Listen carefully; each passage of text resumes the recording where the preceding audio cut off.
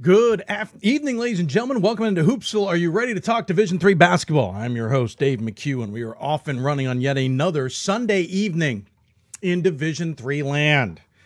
Lots to talk about in Division III basketball. That's become almost standard operating procedure and statement to say at this point in time. Lots to cover. We're going to talk to a number of teams who are leading their conferences this year, or at this point, I should say. And talk about some of the other surprises or non-surprises or other news around Division III. Got lots of good guests on the air. Got lots to talk about. We are, believe it or not, for some conferences, the conference schedule is now done and conference tournaments will start shortly. NESCAC got done as of today. We'll talk about the fact that Williams missed an opportunity, and I hate to say that because if they had lost, they would have played Tufts.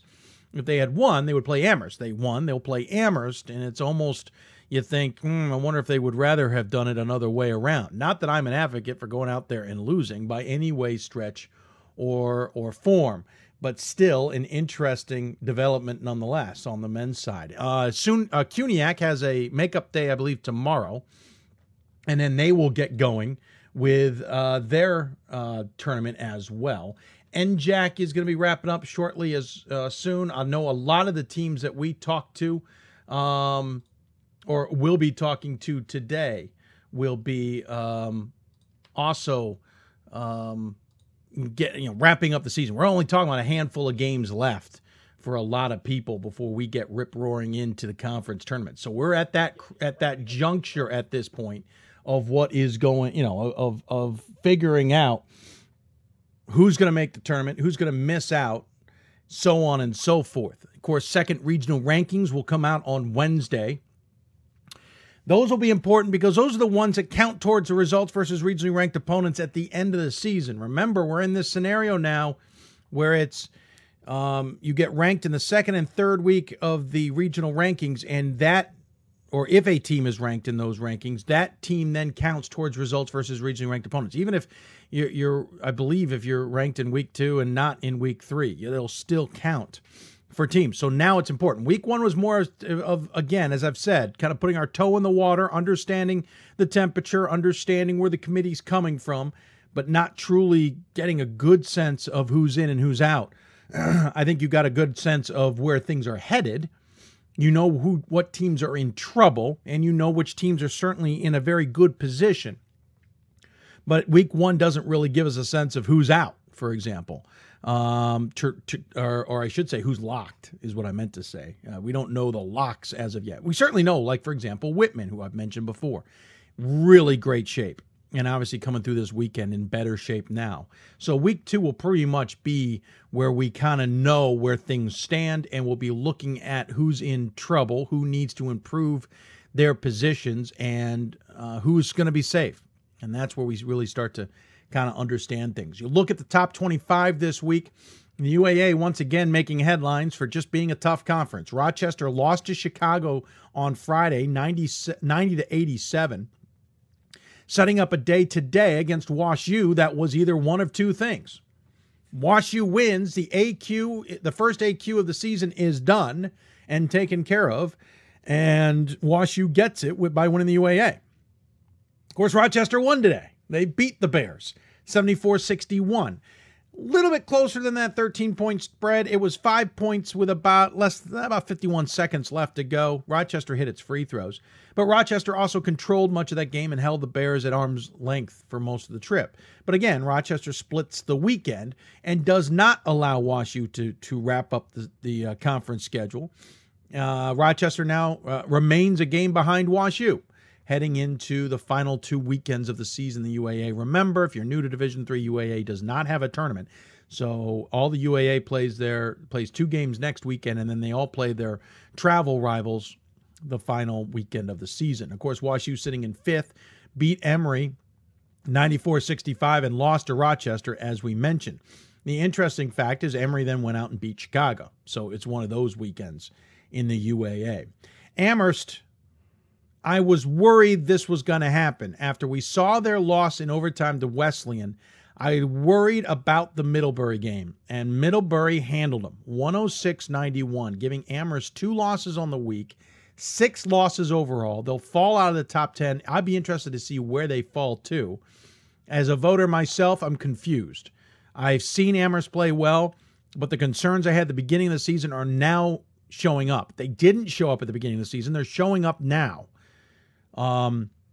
And Amherst is going to put themselves in a tough spot. I know they looked good in the regional rankings, but I think we mentioned on Wednesday, and I know we mentioned on Thursday, that 2 through 6 spot in the Northeast is tenuous because they could all intermix. And now Amherst is losing a lot of the head-to-head scenarios with those same teams. So Middlebury, Wesleyan, you could all argue could leapfrog them. Amherst could fall down to 5, could fall down to 6. We'll see how the committee treats 6 losses with a pretty gaudy SOS. They did beat Hamilton 86-75, so the weekend wasn't a loss. But it certainly was as bad as it could get, just not the worst-case scenario.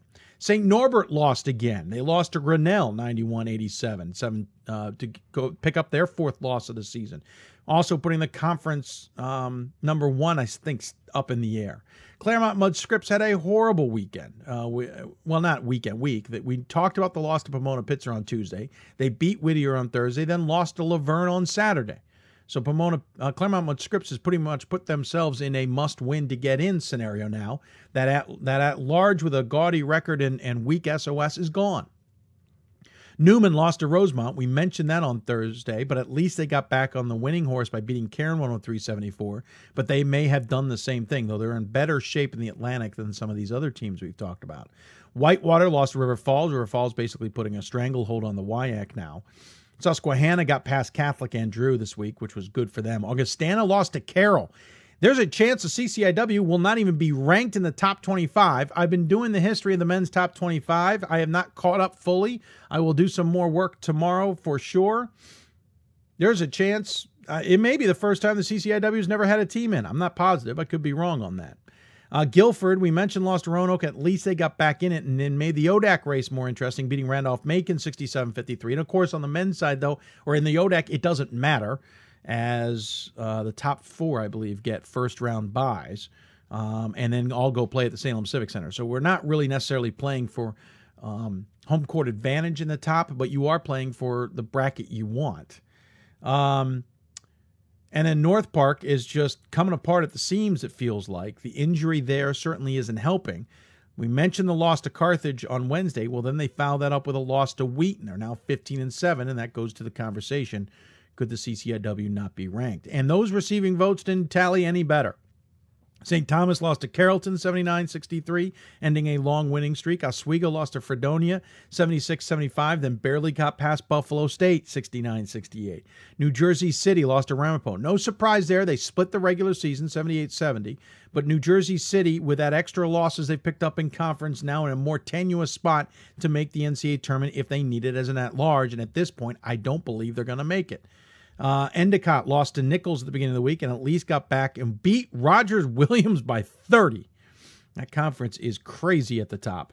And TCNJ lost to Montclair State, putting their hopes of making the NCAA tournament as an at-large almost out the window. At this point, the only team that possibly could get an at-large bid from the NJAC is Ramapo, which means the NJAC at best, I feel, is a too-big league if the right team wins the AQ. If Ramapo wins the AQ, it may be a one-bid league, and that is too bad because New Jersey City has been a good team this year. TCNJ has quietly been a pretty impressive team.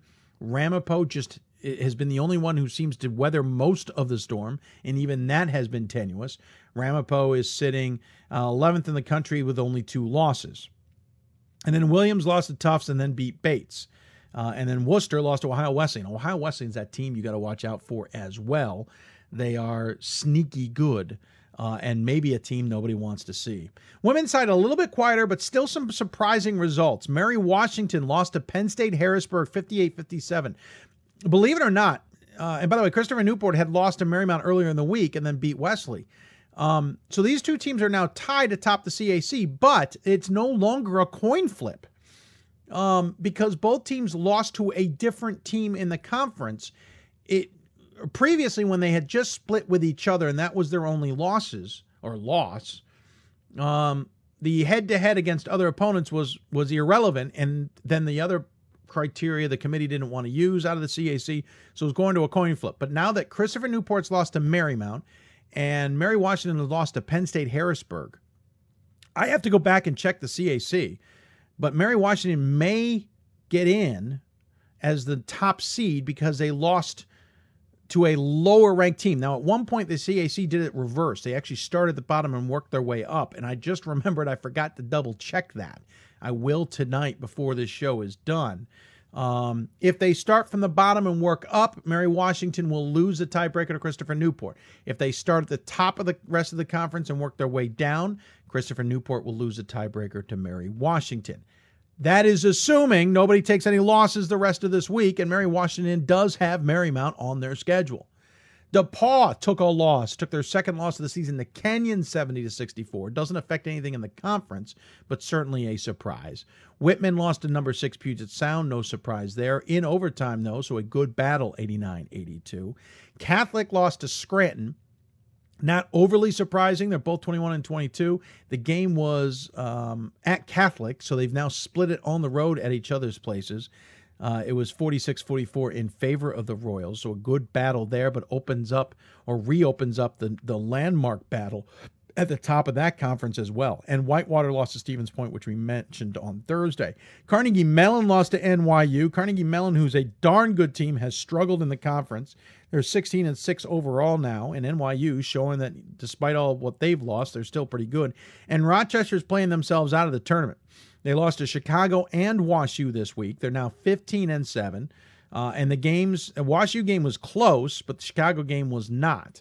And then the other game is Maryville losing to Piedmont. These are in the receiving votes category. So an interesting week of games that will have interesting results on the regional rankings as well. I want to thank Drew. He says, looking forward to talking D3 Pool C with you. And he talks about a few of us, including myself, over the next 2 weeks. Drew, it is going to be interesting, to say the least, talking Pool C. Remember, a couple tidbits here if you haven't been paying attention. On the women's side, there is a Pool B bid, which means there's one less Pool C bid. That is important. It means that a team from Pool B will now, well, let me rephrase that. The Pool B bid was a Pool A bid last year. The GSAC had a Pool A automatic qualifier. It's now a Pool B bid. So in the grand scheme of things, it doesn't have a tremendous effect on Pool C.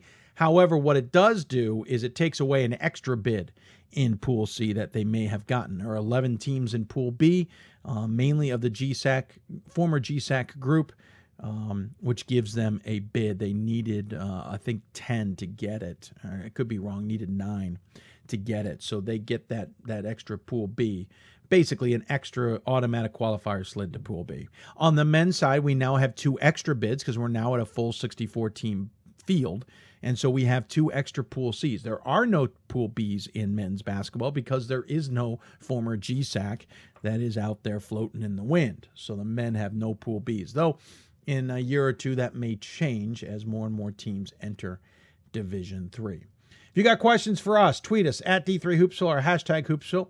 Email us, hoopsville@d3hoops.com, or join us on Facebook at facebook.com/Hoopsville. We hope you will take the opportunity to do that. We lots to cover, to say the least, and so we hope you'll take the opportunity to join us and answer questions, and we will certainly try and get your questions answered when they come up. Of course, there is a mailbag segment. If we get enough questions, we'll have a mailbag segment at the end of the show.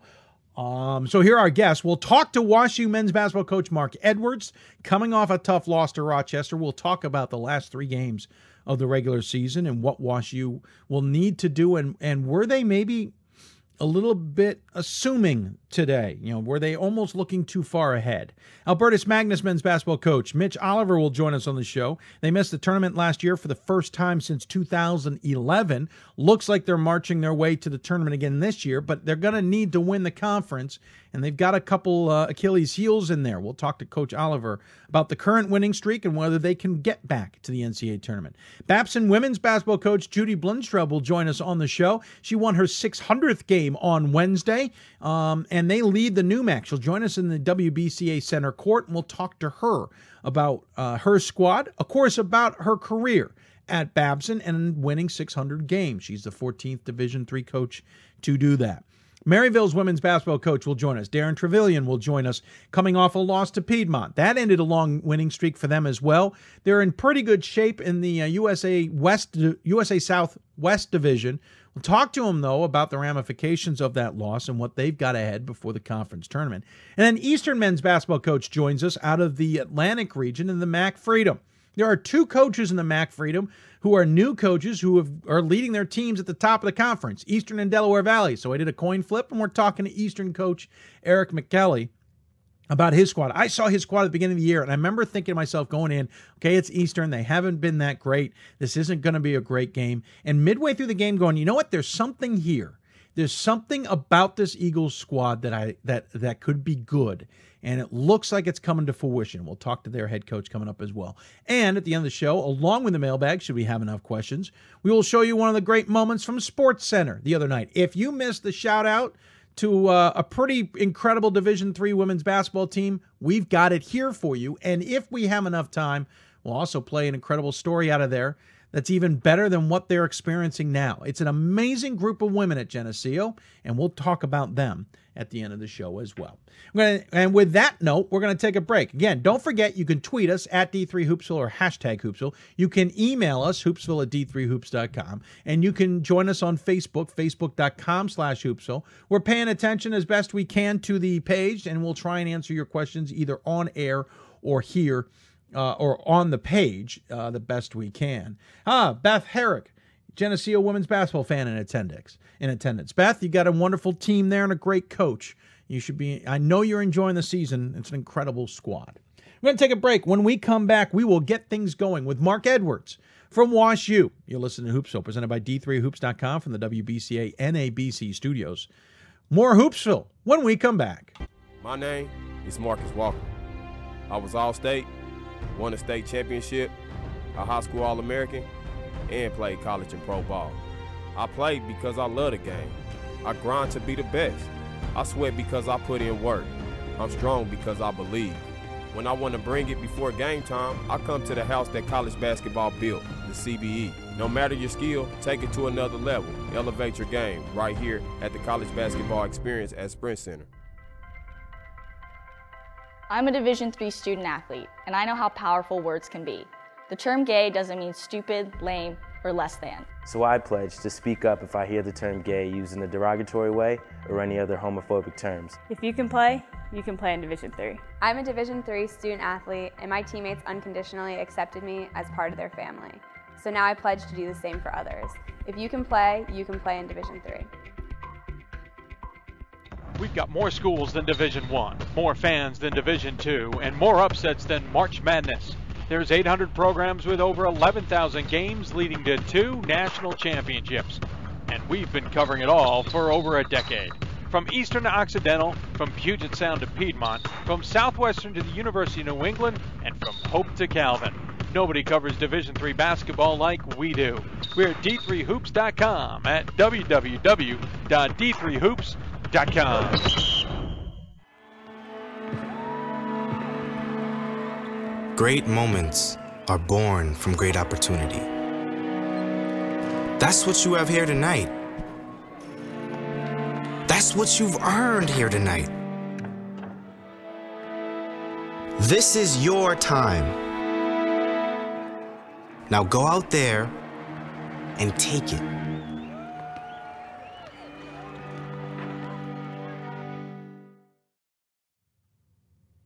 And welcome back to Hoopsville, everybody. Hope you're enjoying the show. If you've got questions for us, tweet us at D3Hoopsville and hashtag Hoopsville. Email us, hoopsville@d3hoops.com, or join us on Facebook, facebook.com/Hoopsville, where we're live streaming the show. Jim asked me who will win out of the OAC.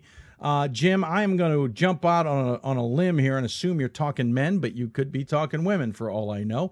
The OAC certainly's got a more interesting race. Marietta leading John Carroll and Ohio Northern by 1 game.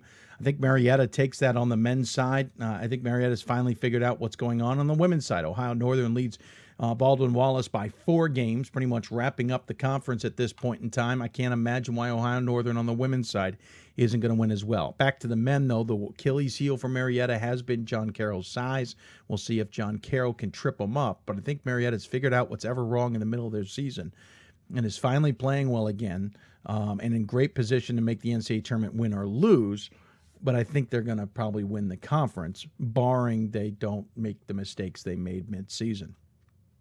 Talking men's basketball, the UAA is always fun to watch, and this season it certainly has been. Going into the weekend, WashU had a 1-game lead on Rochester. Rochester lost on Friday to Chicago, which meant today, WashU versus Rochester, with a win, the Bears could wrap up the UAA automatic qualifier with 2 weekends to spare. And everybody else would be trying to reposition themselves for Pool C opportunities. Well, this is why they play the game. Unfortunately, it didn't work out that way for the Bears. Rochester won today on WashU's floor, splitting the season with WashU. And now it's still back to a 1-game lead for WashU heading into the last 2 weekends. What does this all mean? Well, we go to the Hoopsville Hotline, sponsored by the City of Salem, and joining us there is the head coach of WashU, Mark Edwards. Coach, welcome to Hoopsville. Thanks, Dave. Appreciate it. I appreciate you taking the time, sir. I know this is a tough loss, but I get the sense in all your years of coaching basketball, not that surprising. Well, we've had some great games over the years in the UAA, and it seems WashU and Rochester has had a number of them. I know when Mike Neer was coaching there, and now Luke Kersey, the teams are always well prepared, and it was a big game. They had their back to the wall, and they came out and they handled us well today. Yeah, I'm kind of curious. Obviously, they had their back to the wall, as you mentioned, because they need to win to stay in the chase, to stay a game behind you guys and make it interesting to the end and maybe steal the AQ away. But more importantly, they obviously want to keep their at-large hopes alive as well. Is there a chance that after what you guys saw them do, or what happened, I should say, at Chicago, what Chicago did to Rochester, that the team's thinking to themselves, okay, we can handle this and maybe got a little ahead of themselves? Or is it simply that Rochester came out kind of guns a-blazing with in desperation mode? Well, when you have a good conference and there's plenty of them out there, anybody can beat anybody on any given day. And I know that's easy to say, but it's a fact. I mean, when we played up at Chicago, there was a goaltending call at the buzzer that gave us the win. And, that happens. Case Western, who was last in the conference going into this weekend without a win, won them both. It's when you get into conference play, there's a lot of pride on the line. And, you have to be able to last the entire season, all 14 games. And our conference plays a Sunday game, at noon. And today, because of flight arrangements, et cetera, was actually at 11 a.m. Central Time. And so you never know what's going to happen. And, it's the team that comes to play, the team that's ready, the team that's got the most passion in the game. And today was Rochester. I even got caught off guard with the game playing earlier. I was ready for a 1 o'clock Eastern game, and all of a sudden I looked up and, they're already on. Go! I got to get going here. I want to watch this game. Curious, you brought up the Chicago one. I want to bring that up real quick because that was certainly a fascinating result, to say the least. That ending where a desperation heave on your guys' part. Chicago's guy goes up and happens to goaltend it, thinking the game is over. I'd love to know what your thought was as that play unfolded. Well, it was right in front of me, and I'm watching the play, and I think my thought is we're going to overtime. And then all of a sudden I see him jump up and swat it away, and I'm thinking, oh, my gosh. I mean, it was pretty obvious. It was, he thought it was going to overtime also, and it was just kind of an impulse to do that. It doesn't work that way. And, who knows what would have happened. And certainly an interesting result, which just makes for what has been an interesting UAA this year. A lot of people thought Emory would be a little bit better, and they've been up and down. Chicago's had its struggles despite being a really good team. Rochester and yourselves have kind of separated, but you had to watch out for a lot of other good teams in this conference. Carnegie Mellon and Case Western Reserve have even given you fits a little bit this season. Obviously, we're used to the UAA being a little bit more challenging, but has it kind of worked out the way you thought it would this year, or is it even more challenging on your part? You know, the UAA is a hard one to try to predict how it's going to work out because we spend the whole month of December playing in different parts of the country with a different agenda and playing people that, from different conferences, and it's hard to make a comparison as to how good is NYU compared to Emory, to WashU, to Chicago, et cetera. And then once you start your conference play, our teams are so familiar with each other. You get into conference play, things that were working against teams in your region may not be working once you get into the conference play, and anything can happen. It really can. And you mentioned the quality of the play this year. Carnegie Mellon, I think they're an excellent team. They've had some big wins, and we were fortunate enough to beat them both times, but it was a game right up to the end. So I don't, we didn't even have a preseason poll in our conference. Yeah. I don't know what it would have been based on because, we look at a sheet of paper and say who's coming back, and that's about it. Your team had an interesting start to the year, got off to a 5-game winning streak, and then hit early December, and Eau Claire, Central, and Illinois Wesleyan gave you fits, losing 3 out of 4 before you got back on the ship against Ohio Wesleyan at the end of December. What did that 4-game stretch teach this squad? Well, those 4 games, we knew they were good teams. We had our schedule's been pretty tough this year. I think that, I think we've got 7 or 8 games that we have played that are against regionally ranked teams so far this season. And, Central, although they've kind of dropped off in their intensity, I guess, they're a good ball club, and they got us up at their place. Eau Claire, was one of the best teams we played. No doubt about it. And it wasn't just that day.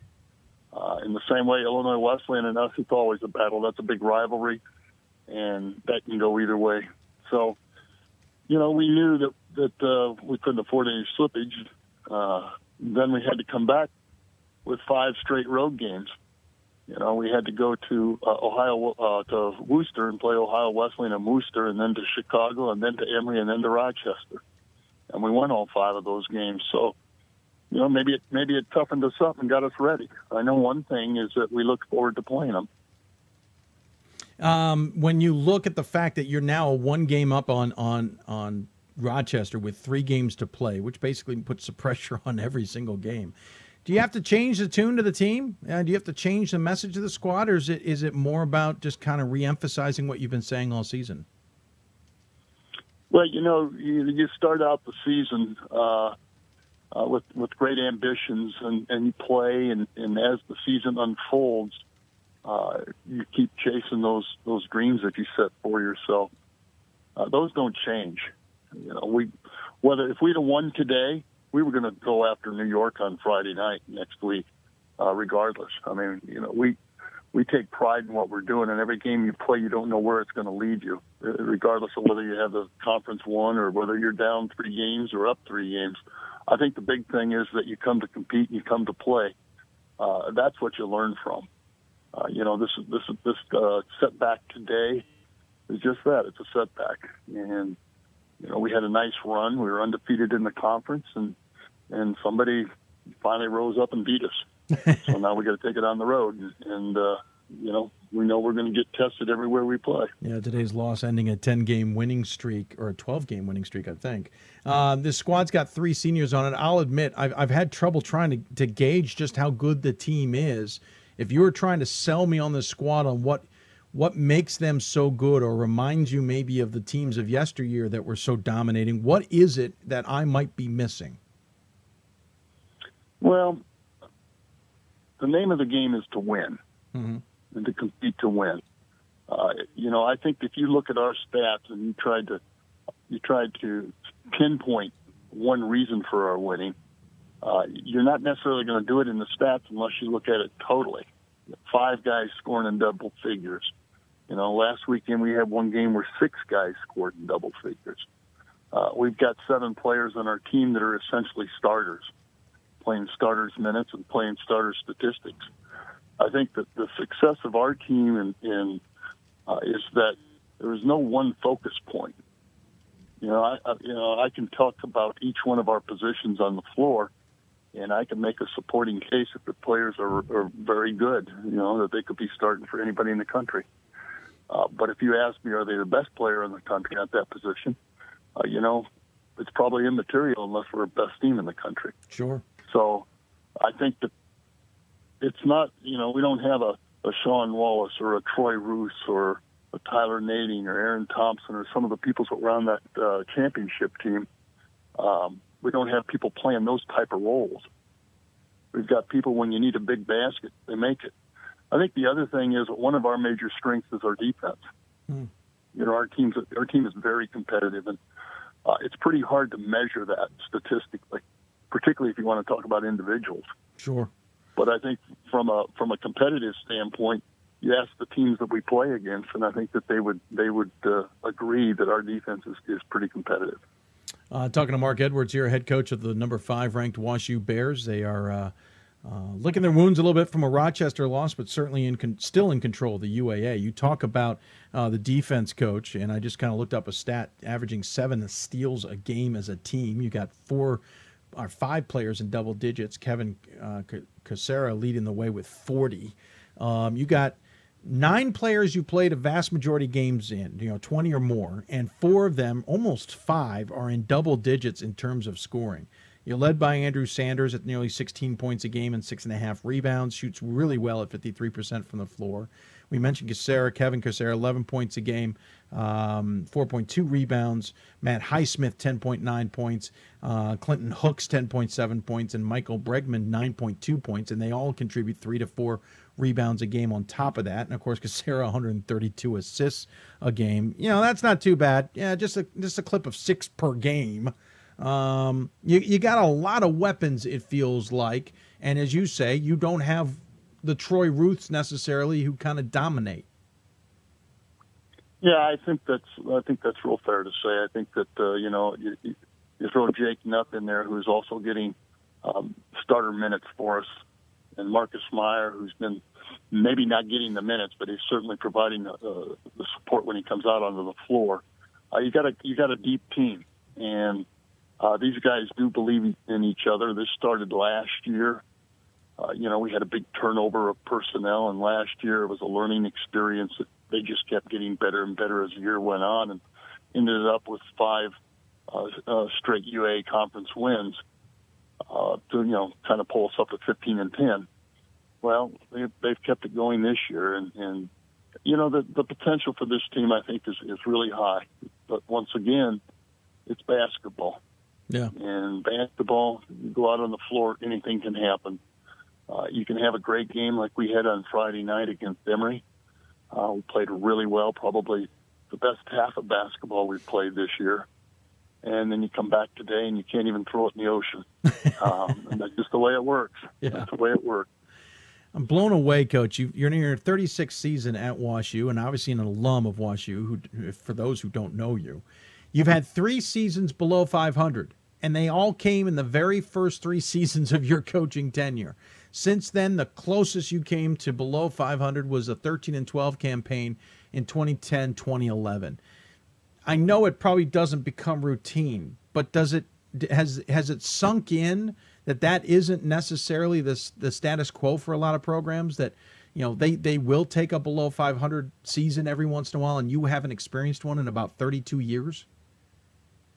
Well, that's a great tribute to the kids that we've had in the program, that they buy into the tradition and they buy into what this team does, and I think that's what that's a measure of. I don't think it's a measure of me. I think it's a measure of the every freshman that comes into the program is given good leadership by the kids that are already in the program, and part of it is tradition. That's why coaches will say one of the hardest things to do is to take a losing program and instill a winning mentality. Once you get the winning mentality, you pass it on. So every kid that comes into a program, they expect to come into a winning program. Now, of course, that doesn't mean that you walk out on the floor and everybody lays down. You're going to have to defend that, and you're going to have to play it. And we've been lucky to do that. And we should point out, by the way, you restarted the program in 81-82 because the program had basically been scuttled after the 69-70 season. So you basically been, the only coach of this program in its modern history. Is this a squad? We've kind of missed the WashU deep runs in the NCAA tournament. Is this a team that can pull that off this year? Is this a team we might see in Salem? Is it that good a squad? I think that this team, and just like a lot of teams in this country, has the potential to get to the championship, get to the finals. If you look at our squad from 2008, when we won the national championship, we were one bounce away from not even getting in the tournament. Yeah. We didn't win the conference that year. Our All-American point guard, Sean Wallace, broke his leg that season. Yep. Fourth game of the season. And we were without a point guard, an experienced point guard. And, Ross Kelly stepped in, and as the season went on, he got better and better and more comfortable leading the team. And, it took a miracle win at Case for us to be even in the tournament. And the next thing you know, we won it. So, yeah, any team can win it. I think that's the one thing you learn. But I think the most important thing a coach learns over all these years is that any team can lose it. Yeah. You could be the best team in America, and if that ball bounces to the left instead of to the right, you go home. Yeah. And that's just the fact. Every coach knows that. And once you do win the national championship, that's the one thing you learn to appreciate. You learn to appreciate that what it takes to actually do that for a team. So, the other thing you learn is if you believe in what you're doing, it's possible. And I don't care who you are, or which team you are in the country, or what conference you come from. If the kids believe what they're doing is possible, it is. And that's the beauty of the game. Well, Coach, I appreciate you taking the time. Obviously, next weekend you're at NYU and at Brandeis if they have dug out of the blizzards that they're experiencing in Boston. And then you finish things up at home against Chicago. It's been a great season so far. Looking forward to seeing how it finishes. As always, we give the coach the final word. Any final thoughts you want to share with those tuning in? Well, I just want to recall a time that you and I talked in New York City. Do you remember that? I do. So you're talking about, you caught us on a Friday night after a loss. Yep. And we went back to the hotel, and there was no water in the hotel. Yes. And so I can't say you bring me a lot of luck on these phone calls. You understand that? Hey, yeah, but we've also seen each other in Salem. I think it's worked out pretty well there. That's true. That's true. And I hope to see you there again. And I wish you all the best. And I thank you for doing this, doing the program and promoting Division III basketball. It's a tremendous brand of basketball. When I first started coaching here 36 years ago, there was nothing to promote. You had to dig in the papers to even find a score. Mm-hmm. And you guys have brought it to the light. There's a lot of people that enjoy it. There's a lot of people that appreciate what you do, and I thank you. Well, thank you, Coach. Appreciate you coming on the show to make our jobs a little bit easier despite maybe our bad luck.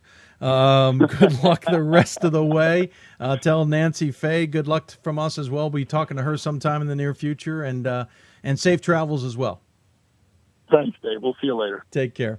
Coach Mark Edwards joining us on the City of Salem Hoopsville hotline. Again, the team is not in control of the conference, but they're 10-1 and got a game lead on Rochester with 3 games to play. It's going to come down to Rochester and WashU for who's going to get the AQ, probably getting that large from either one of them. The rest of the conference, really, Emory's the only team you can seriously stare at for an at-large bid. And Emory's playing themselves out of that position, too. So keep an eye on Rochester and WashU. They may be the representatives from the UAA in the NCAA tournament this year. We know we're having some problems on YouTube. For those of you trying to tune in, we apologize. We think that it's on you. It's on their end, not on ours. I do sense that the failures are probably lowering themselves, so there's a good chance that those numbers are going to start coming up, which means you can probably watch in, and we hope you can. If you're watching us on demand or on the podcast, we appreciate you doing that as well. Going to take a break. When we come back, we'll keep talking men's basketball. We'll jump out to the Northeast, talk to Albertus Magnus. Mitch Oliver joins us. He's won his 200th game plus a couple extras. Can this team get back to the NCAA tournament? We'll find out when we talk to Coach. You're listening to Hoopsville, presented by D3Hoops.com from the WBCA and ABC studios. More Hoopsville after this. I used to never really talk. ever. I was afraid if I said something wrong, everyone would laugh at me. But then I started to play golf with Special Olympics. It helped me to find my voice. And now everyone else is speechless. This is why we love sports. It's in the way they play, free from the pressures and all the money talk. Playing for simply the love of the game, where everyone has a shot at their definition of success on and off the field. This is what we love about sports, and what we can still love about college sports.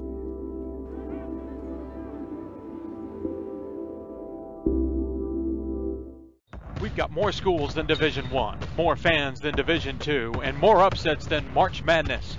There's 800 programs with over 11,000 games leading to 2 national championships. And we've been covering it all for over a decade. From Eastern to Occidental, from Puget Sound to Piedmont, from Southwestern to the University of New England, and from Hope to Calvin. Nobody covers Division III basketball like we do. We're at D3Hoops.com at www.d3hoops.com. We are calling you, all of you. We are calling all Division III schools to join our cause. It's on us to start the change. It's on us to be the change. It's on us. It's on Division III. It's on all of us to stop sexual assault.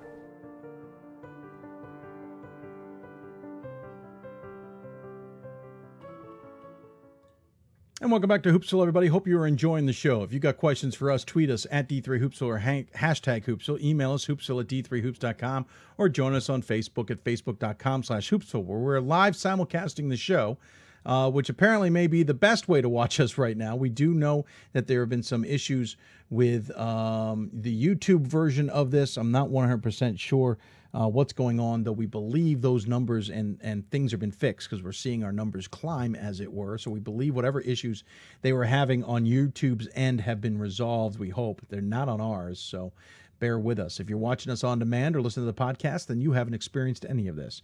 I know Jeff Brackens has a question for us about the USA South women. Jeff, give me a moment. We'll get to that and maybe tackle that a little bit more later in the show when we have Maryville head coach Darren Trevillion. We're sticking with men's basketball right now, slipping over to the Northeast Conference. If you have Northeast region, I should say. Notice the GNAC Conference, a lot of tension last year, and certainly tension before that. In the last few years, it was Ben Albertus Magnus, certainly making some great runs, nationally ranked, etc. Last year, Johnson & Wales grabbed the national headlines and made a nice run in the NCAA tournament. And honestly, we're pretty darn close to getting to the Final Four in Salem. This year, it's back to Albertus Magnus, if you haven't noticed. They lead the GNAC by a game over Johnson & Wales at 18-4. They have had a very good 2017 side of things, but they're in a familiar position. They're probably going to have to win to get in. So we figured we might want to get an update on the Falcons and see how they're doing. So joining us on the Hoopsville Hotline, presented by the City of Salem, is Mitch Oliver, head coach of Albertus Magnus. Coach, it's been a while. Welcome back. Yeah, how you doing, Dave? I'm doing well, sir. How about yourself? Good. Everything's good. Just winding down the season now. A couple of games left in the regular season, getting ready for the playoffs. Yeah, won 4 straight. You won 12 out of the last 13. You have you split with Johnson & Wales. They beat you back in early December in overtime, but you got that revenge back. Yes. And again, have a lead on them with 2 games left to go. About what you expected this season? Yeah, I mean, every year our goal is to contend for a championship. So, we don't really put a number of wins on or anything like that, but our goal is always to contend for a regular season and conference postseason championship.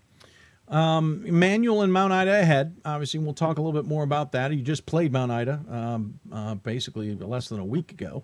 Yeah. Is it hard to keep the guys focused as you kind of grind through things here, especially now that you've gotten that win over Johnson & Wales? Or are the guys maybe even more on edge and more excited at this time of year? I mean, we always keep our focus. We only talk about the task and the next game. I really don't talk about at the beginning of the season. We talk about our main goal is to win a conference championship. So we very rarely, believe it or not, talk about NCAAs or anything like that. I think the guys just know. Obviously, we get the AQ if we win our league. So That being said, we always make it a goal to, try to get the number 1 seed so we can secure home court advantage. So that's what we're chasing right now. Johnson Wales and LaSalle right behind us. Interesting, neither team regionally ranked this year. It's been a crazy Northeast. It's actually really deep Northeast this year. Of course, NESCAC taking most of those headlines. You've been on this. Are you still on the regional committee? Actually, now. Yeah. So you understand the situation better than most. That it's going to have to be a win or go home scenario. Yeah, I mean, it's obviously our league suffers from the strength of schedule outcome of when our season's over. And it's, a lot of people say, well, your conference is, I don't know if it has nothing to do with really being a weak conference. It's more about the amount of games we play. So we play 18 league games. So, there's only so much you can do with your out-of-conference games. This season, there are 6 out-of-conference games for the teams that we played. There's a good chance they'll make the NCAAs. Our set schedule still isn't the best. It's actually pretty weak. So, it's something that we understand, and that if again we got to win our league, and the players know that, but we don't talk about NCAAs like that. We don't talk about our goals to make the tournament. Our goal is to win the conference championship. Obviously, you know that from experience, and winning the conference championship just makes it a lot easier come February 27th and 28th and 26th and whatnot when you're looking at all the the options and where you're going to go and what you're going to do. What's the difference with this team versus the team from 2 years ago that got so much attention? Well, I mean, obviously, there was more pressure a couple of years ago. Where I think we finished season 28-2 or something like that, and going into the conference tournament, we might have been even ranked as high as 6 or 7 in the country at the point, and I don't know if we would have. It wasn't guaranteed that if we say we lost in the semis or the conference final that we would have made the tournament. So that was a little unsettling to deal with at that time because how dominant we were that year. Yeah. This season is a little bit different. Again, we're going game by game. So that team was also coming off a Sweet 16 appearance and had much larger goals of not only getting to the tournament but making a deep run. So they looked at it more. The individual players understood it more. They're more educated on it. Where we don't talk about it as much with this team. Although there are a couple guys that were on that team that I'm sure bring it up to the younger guys. But I don't address it at all. Our goal is just to win the next game, and we take it game by game. Not surprising, you're a team that averages 86.5 points a game, a high-scoring team. Interesting enough, though, 6 players in double figures, led by a junior in Jaquan Walters at nearly 20 points a game, hauls in 13 rebounds a game, so a nice double-double from him. Then 2 seniors, and Grant Ellis and Devin Coleman, 18.7 and 15.9 points, respectively. All 3 of those guys average 2.5 or more assists a game. Mason Jones, a junior, 11.5 points a game. Shaquille Mitchell, a senior, 11 points a game. And then Ryan Pittman, a sophomore, 10.5 points a game. And Pittman also hands out 4.5 assists a game. You got a lot of guys contributing, whereas I would argue 2 years ago, while you had a really good team, it was 2 or 3 guys that everybody really keyed on. Yeah, well, I think, obviously we have, multiple guys in double. Our goal is always to have 5 guys in double figures at least. This team is probably more balanced. I think there was more star power on the team 2 years ago, if you want to call it that, with Victor and Victor Ujudai and Tavon Sledge and E. Davis and guys like that. Whereas this team, the biggest consistency is, Jaquan Walters is a tremendous rebounder. This kid's motor is as good as anyone I've seen in 20 years. She doesn't stop going. And our goal, obviously, we run and we play motion. We try to, we're always going to score consistently between 85 and 90 over the years. And we share the ball. We pride ourselves on making the extra pass. Drive, kick, one more. We always do that. So we're kind of the guys scoring is kind of a product of the system. And they've really bought into it and share the ball. We're a very good shooting team. That's what I like about this team this year. Put multiple guys out there that can bear to 3. We shoot about 36, 37% from 3 as a team. Yeah, you're shooting 36% as a team, as you mentioned, from beyond the arc, 47% from the field, 65% from the free throw line. Though I don't know any coach who likes his free throw percentage, even if they were above 80. Yeah, ours is that. If you ask me what a weakness of ours is, it's our free throw percent. I mean, it's pretty low. We got to get better. That's every coach would tell you there's only so much you can do. A lot of it is mental. It's tough. It's tough to deal with, and we do a pretty good job of getting to the line, which is important. I think we got to capitalize more on that. A couple games ago, you got your 200th victory. That's saying a lot for this program for when you took it over. I mean, we're almost synonymous now with 20-win seasons, but it wasn't that long ago. This team was 4-21 or 2-23. Since you've come in, this program has turned around and you've won your 200th. That's got to be a heck of a milestone in your mind. Yeah, I'm proud of it. And again, it's a product of the players. I mean, we've been fortunate enough to recruit very good, talented players to come in here and flourish in the system. And they've done an even better job of helping us recruit, players to replace them each year. And that's always important. They bought into the system, and it's something that, we've always prided ourselves on. We're going to reload every single year. We're not going to rebuild. We want to reload. And we have come a long way. I mean, I think I was 0-13. I think I started off lost the first 13 games of my career. So we have come a long way. But that's a testament to the players. I mean, we got great players, and any coach will tell you got to get talent. You got to get guys who can put the ball in the basket and compete every day. You've got a game lead on Johnson and Wales. Again, you split the regular season with them, so with 2 games left, you certainly don't want to fall into a tie with them and get into tiebreaker scenarios. So with 2 games left at Emmanuel and versus Mount Ida, and Emmanuel's a 7-15 squad, Mount Ida's a 15-8 squad. What's the message to the team as you guys try and close out not only the regular season title, but position yourself for the conference tournament? Yeah, well, I mean, like I said, we're going to take it one game at a time. We got Emmanuel coming up. They're a very good team. They have a lot of size, a lot of talent, well coached, and we're just going to take it one game at a time. We're not even going to think about Mount Ida. We just played them. We got to win one more, get one more game, and then focus on the next one. That's the way we look at it. One game season. Do you talk about the importance of being at home? Do you talk about the importance of winning this conference to get in the NCAAs? Yeah, well, home court. We talk about home court a lot. That's our goal. Once we get to the mid-season kind of the race, and we see kind of where we're falling, what kind of year we're having, and that we're reaching our goals, and we're kind of near the top, then we start talking about positioning for number one. We want the number 1 seed because we want home court advantage. We've been very successful at home over the years, and that's where we want to be. So we do talk about that. And, right now with 2 games left, I believe if we win one more, we lock up the number 1 seed. When you're on the Northeast Regional Committee. You've played Babson. You've even played New Jersey City in the Atlantic region. How good is the Northeast this year? Because by numbers and by rankings, it certainly looks deeper. And again, it's the NESCAC. The NESCAC is deeper than it's ever been. But how good is the rest of the Northeast this year?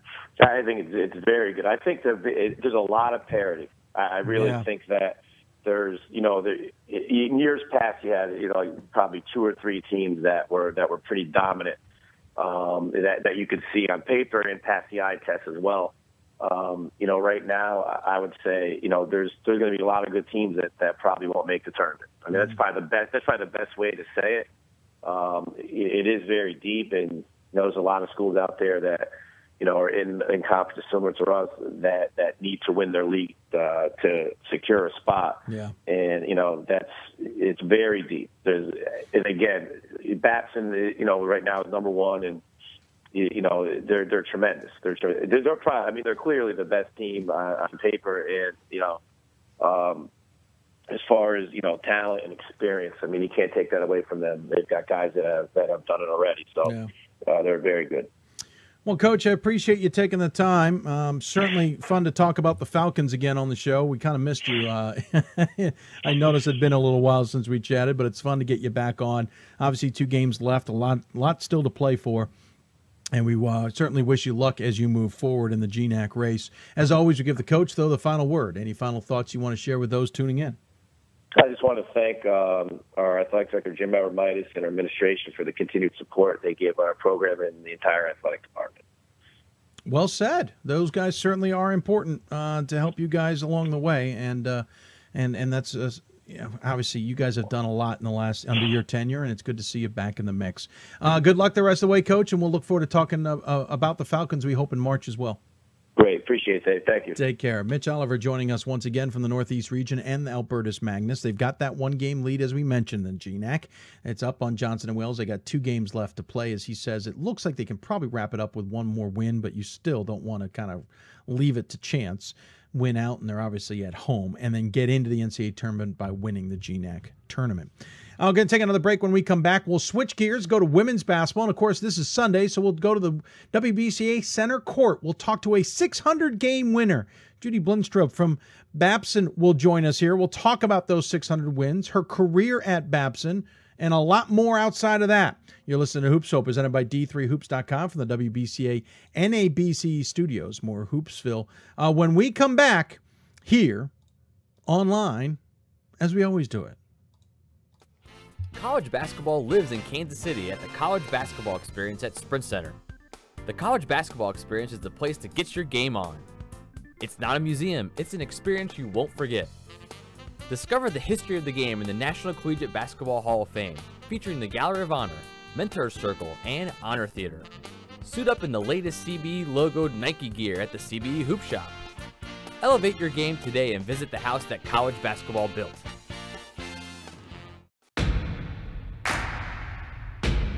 It starts right when you hit the court. You imagine your finest moment.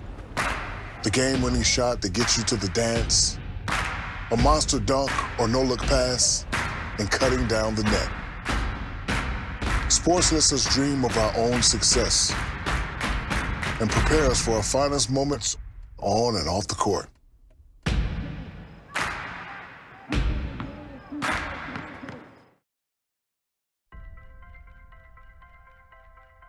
I'm a current Division III student athlete, and I remember how intimidating the first year of college can be.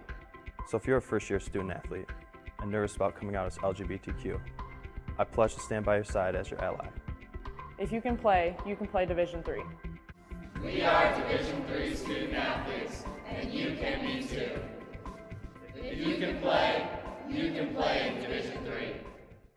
I did receive a non-athletic scholarship upon entering school. I got the presidential scholarship, which was huge for me. I think there's more opportunities for academic scholarships in Division III. I did receive academic scholarships. Just being involved on campus, being a leader, all those things combined kind of get me recognized. It's a great experience for me.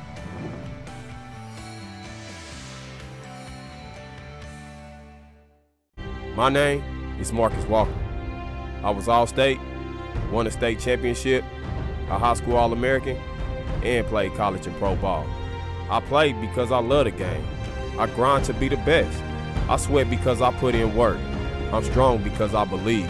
When I want to bring it before game time, I come to the house that college basketball built, the CBE. No matter your skill, take it to another level. Elevate your game right here at the College Basketball Experience at Sprint Center. This is our It's On Us pledge. It's on us to make a personal commitment to help keep all people safe from sexual assault, regardless of race, gender, sexual orientation, or ability. Not to be bystanders to the problem, but to be leaders of the solution. We invite you to join us in this campaign by informing your campuses about the It's On Us mission.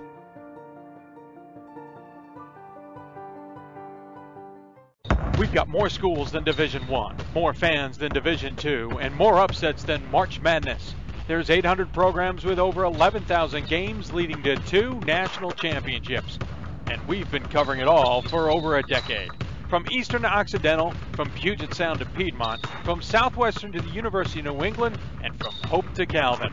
Nobody covers Division III basketball like we do. We're at D3Hoops.com at www.D3Hoops.com. Cheer for the stumbles. The he shoulda had that's. And the tears that linger. For in those moments, greatness lies. There, you will find the provoked, the determined, the unified. It's in those moments that champions are born. And welcome back to Hoopsville, everybody. Just typing away here as we get ready to go. If you got questions for us, tweet us at D3Hoopsville or hashtag Hoopsville. Email us, hoopsville at D3Hoops.com. Join us on Facebook, Facebook.com/Hoopsville. If you're watching the show live, it appears our YouTube channel is back up and running at least somewhat successfully. I don't know what the problems were at the beginning of the show, but if you're watching us on demand or listening to the podcast, you don't even know what I'm talking about. So ignore that, I guess. We got a few more segments. Don't forget, coming up, the Hoopsville mailbag segment. We'll also talk about the fundraising efforts. They're kind of a little sluggish, and we've got about a little over 2 weeks left to go. So we need to kind of get a big push here, or things are going to fall flat. And plenty more to talk about. So again, tweet us at D3Hoopsville. Email us, hoopsville at D3Hoops.com. Listen to the simulcast on Facebook, Facebook.com/Hoopsville. However you want to interact with us, we certainly appreciate it. Now switching gears and jumping up into the Northeast, which is experiencing a nice blizzard as we speak. I'm a little bit jealous as it's been a pretty lame winter down here in Maryland. But nonetheless, it could affect some things this coming week with games. We hope not.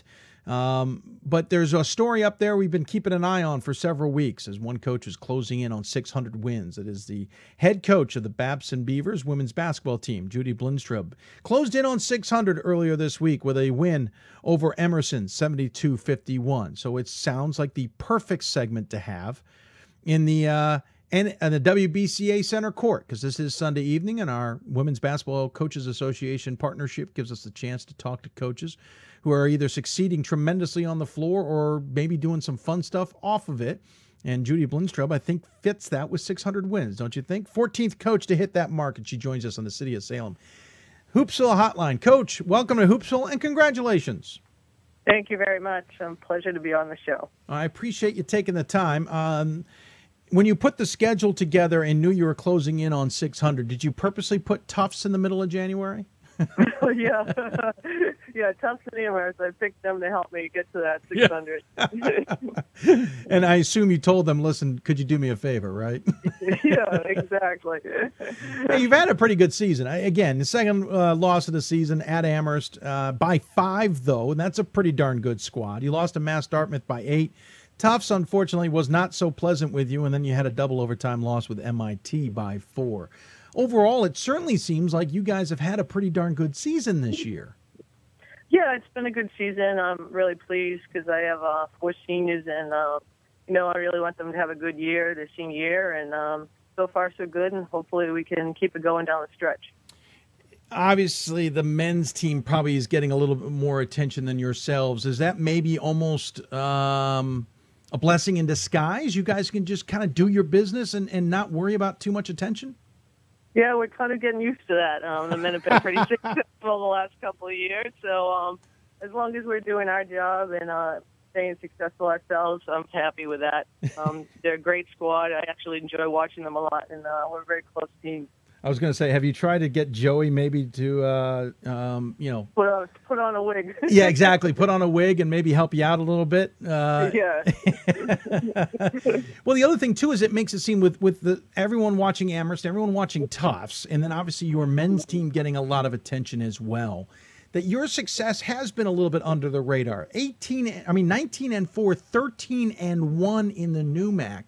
In a lot of years, that would be garnering quite a bit of attention, and it seems like you guys have just kind of been kind of putting the hard hat on and getting to work, and all of a sudden everyone kind of turns around and goes, "Oh wait, why did we forget about them?" Is that kind of the feeling? Has that been the team's mentality a little bit?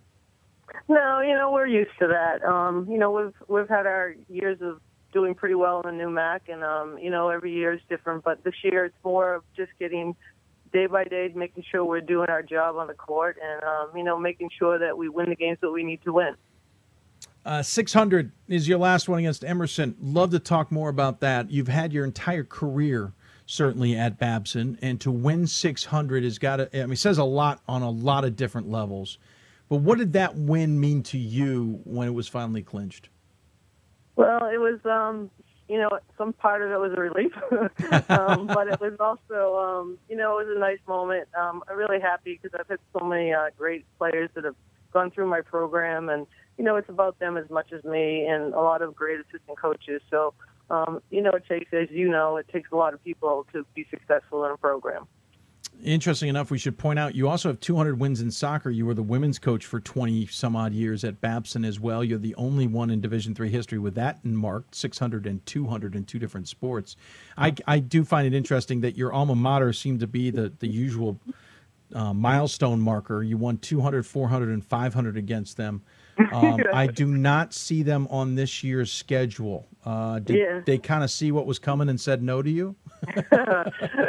Yeah, unfortunately, we didn't get to play them the last couple of years because the new MAC schedule rotates now with only playing 16 games. Yeah. But it was always fun to go back to the alma mater, that's for sure. Yes, I can imagine. 28 winning seasons in 33 years. We were talking to Mark Edwards earlier. He's in his 36th season at WashU and has only had 3 losing seasons.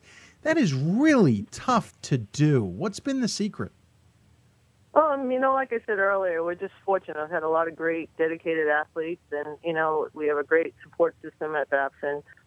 They really get behind athletics and give you what you need to be successful. And the student athletes are very driven at Babson, which makes my job easier as a coach. Yeah, there's definitely other priorities, as it were. Win 100 came in 91, 296, and as we said, you keep moving through at a pretty good pace along the way, getting your 600 against Emerson. What's been the reaction to it? I don't think it's any reaction right now. I think I'm trying to get them to focus now on the next week ahead. We got 2 big games coming up against 2 really strong opponents, and that's what I want to think about now. And I know that the team is rallying around that and really striving to, come in number 1 this week. I'm not letting you, Coach. Forget it. You're a win away from 20 wins again for the 8th time in 9 years, which is also extremely difficult to do. And we don't forget the 30-1 season back in 2011 all that much. What's, though, the next evolution to this program? Is it getting to a Final Four? Can you get past a Tufts and an Amherst? Or have you guys hit not the climax, but the peak of where this program can be, and you just want to stay there at this point? No, I think everybody strives to go to a Final Four. Sure. Unfortunately for us, our probably our best team ever was the 30-1 year, the 2011 and 12 years when we had to go up against Amherst in the Elite Eight, and they won the national championships in 1 year, and then they were in the Final Four the final year. So I guess if you're got to go through the best to get there, and you got to beat them. So I was fortunate to go to the Elite Eight a couple of times with some great players, and hopefully we'll get there again. In your 33 years of coaching, it's got to be more than coaching for you. And obviously, for a long period of time, you had women's soccer to concern yourself with, so it probably kept you just a little bit busy. But what do you do now in your free time, if you have any free time to speak of? Well, not a lot of free time. Well, we have. I'm also the associate athletic director, and I'm involved with a lot of the coaching aspects. Doing a lot of coaching roundtables, involved with administrative work in the office, and on campus. I'm involved with a lot of stuff on campus, so that keeps me busy. And then in my free time, I do a lot of workouts. Well, that's certainly a little bit more exciting than my life. I'd love to be doing the workout part. That just hasn't happened. Obviously, scouting and recruiting is important, and getting ready for what is ahead is important. This is an interesting new MAC this year. Maybe underappreciated. MIT at 19-4 with the same record you guys are, with a game back at 12-2. Springfield is 12-2 as well at 17-6. And WPI is 19-4 and 11-3. And don't forget Smith sitting at 16-7. I'm used to the NEWMAC being tough at the top, but it seems this year it's deeper and tougher than usual. Yeah, I really think we have one of our best of all the teams we've had in the past in our conference. Really, this year seems to be the strongest. I think we're right up there with the NESCAC, to be honest with you. And I'm really excited to that all the teams are doing so well. It's nice to have so many teams that are successful and beating a lot of teams in New England that we normally don't weren't able to beat in the past. So hopefully it will be an exciting tournament. So I got an interesting question for you per the tournament. Would you rather be at home or with like maybe the first weekend or something, and knowing the chances are you might have to run into Tufts or Amherst? Or would you rather maybe get sent on the road early if it means you might be able to avoid those two teams until possibly even the Final Four? I just want to get there. Okay, I get that. Just getting there. It's so hard to get there, and I think it wouldn't matter to us as long as we get there. Who we have to play, like I said before, you have to go through the best to get there. Yeah. To the finals. So it doesn't matter if we're going to be home or whether we're on the road. We just have to have the opportunity to play in it. Let's quickly talk about your team. A squad that is somewhat young. You don't have a lot of seniors on your team. You have 3, and then a whole mess of, or 4, correction. I'm sorry, apparently can't read. A lot of sophomores and juniors. You seem to be reloading every year now instead of, or maybe even retooling. You have 3 players in double figures. You've got 1 player who's got 10.5 rebounds and 6 points a game, in Jennifer Gnarly. What's been the recipe for this team that's been so successful? Well, I think the 3 seniors. One of our seniors has been out all year. She just came back from an injury. But the 3 seniors that have been playing have really stepped up their game, and they all have different attributes. Jen Nolly is just a great defensive player, a great rebounder. And then Giovanna, our captain, she knows when to take over a game, and she can dig in on defense and shut down the best player on another team if we ask her to. And then Taylor's just your blue-collar worker. You always need one of those on your team. And the 3 of them are such great leaders and have such a great work ethic that it's really brought the younger kids along really quickly this year.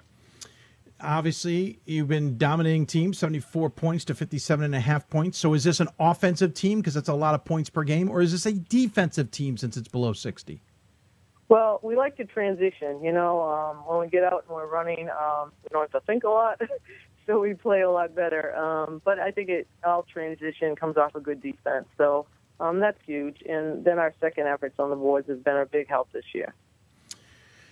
Talking to Judy Blindstrup, again, the head coach of Babson, win number 600 in their last one out against Emerson. Is it a little weird, Coach, to have had this weekend off? Very much so. It's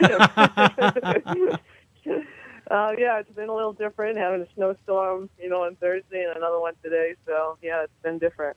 So, gotta get ready, though, for this week coming up.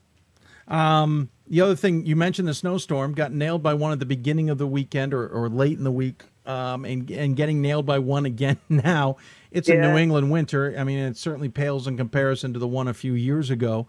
But how much stress does that put on a program, especially at the end of the season when you've got less time to maybe get some of these games in? Your next one's Wednesday against WPI. I don't have any idea that would be postponed, but does it add any pressure, especially if you have to cancel a practice here and there?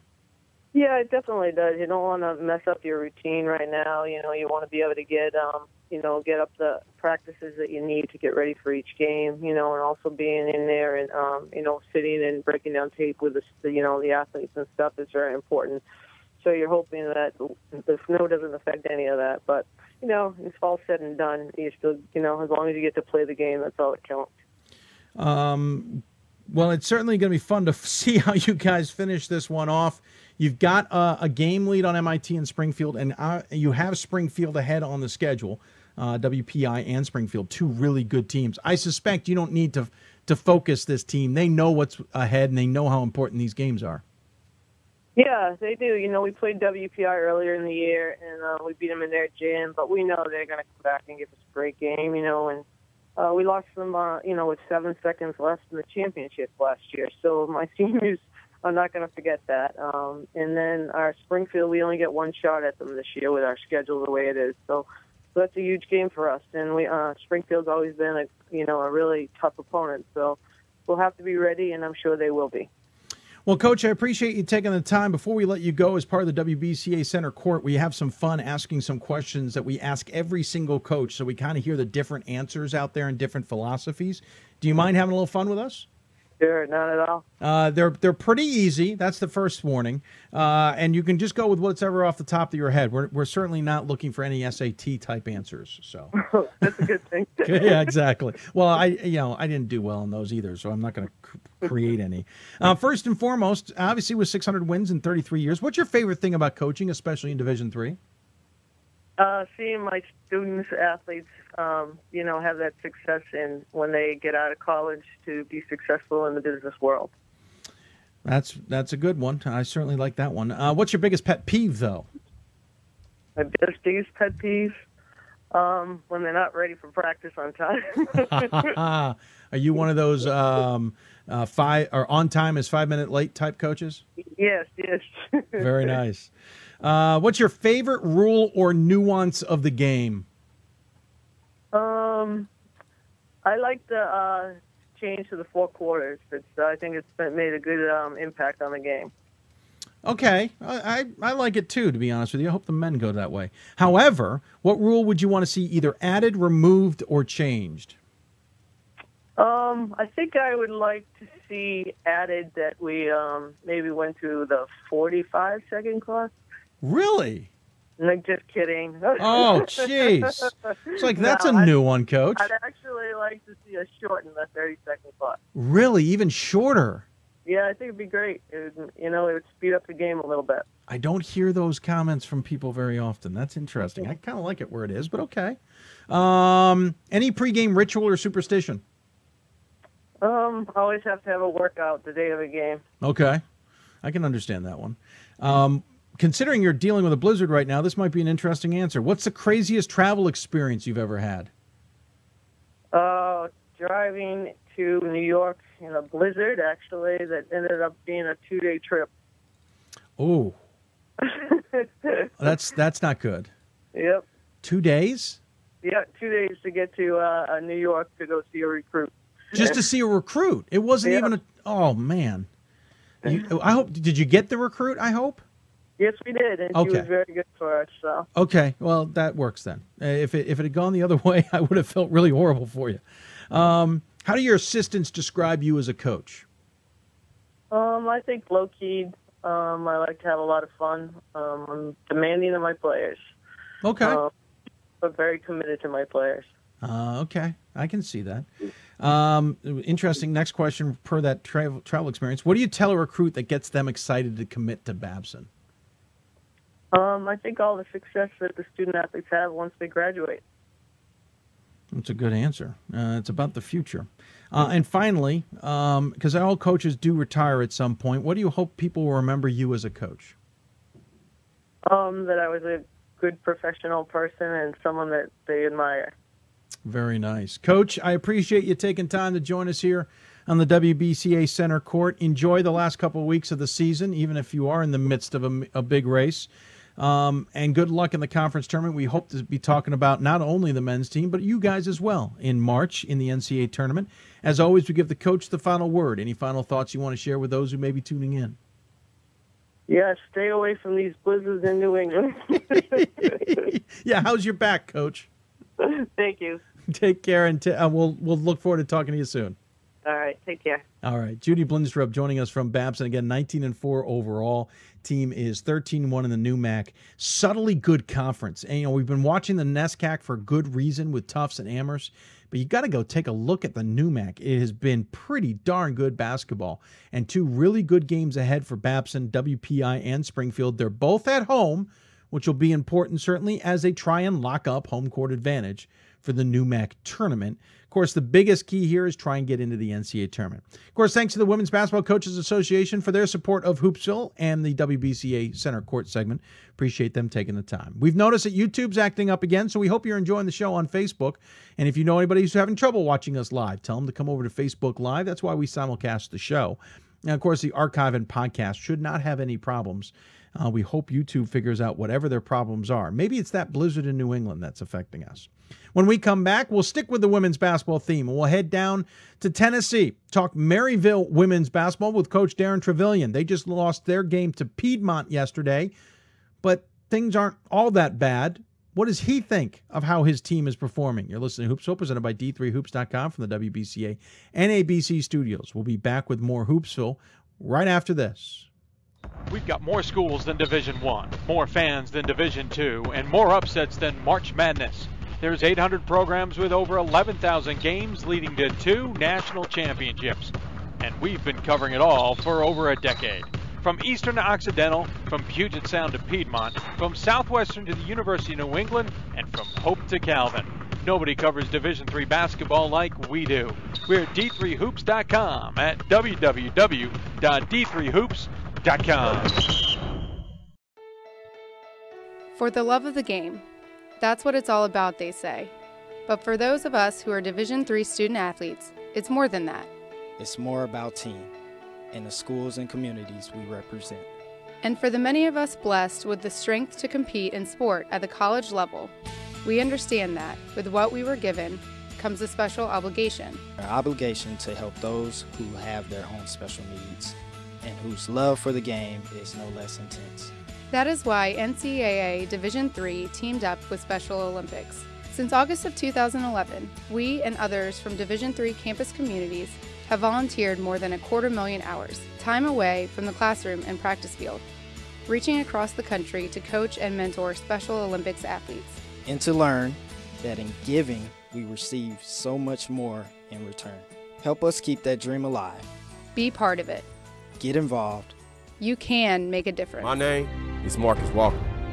I was All-State, won a state championship, a high school All-American, and played college and pro ball. I played because I love the game. I grind to be the best. I sweat because I put in work. I'm strong because I believe. When I want to bring it before game time, I come to the house that college basketball built, the CBE. No matter your skill, take it to another level. Elevate your game right here at the College Basketball Experience at Sprint Center. I used to never really talk. Ever. I was afraid if I said something wrong, everyone would laugh at me. But then I started to play golf with Special Olympics. It helped me to find my voice. And now everyone else is speechless. This is why we love sports. It's in the way they play, free from the pressures and all the money talk. Playing for simply the love of the game, where everyone has a shot at their definition of success on and off the field. This is what we love about sports, and what we can still love about college sports.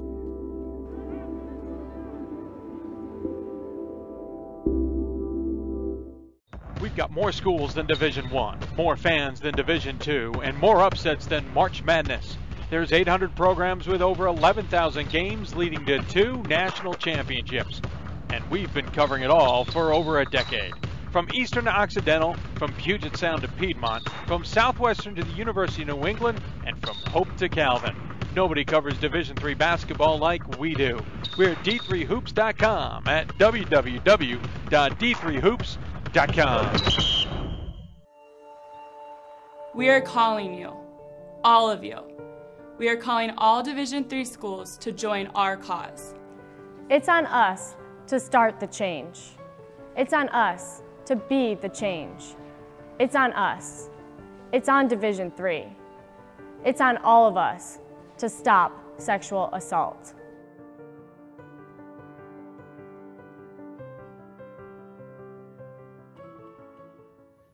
And welcome back to Hoopsville, everybody. Hope you're enjoying the show. If you got questions for us, tweet us at D3Hoopsville or hashtag Hoopsville. Email us, hoopsville@d3hoops.com, or join us on Facebook at facebook.com/Hoopsville. We realize that the YouTube version of our stream is down. We're really not sure why. It's not on our end. It's not even down. It's just acting up.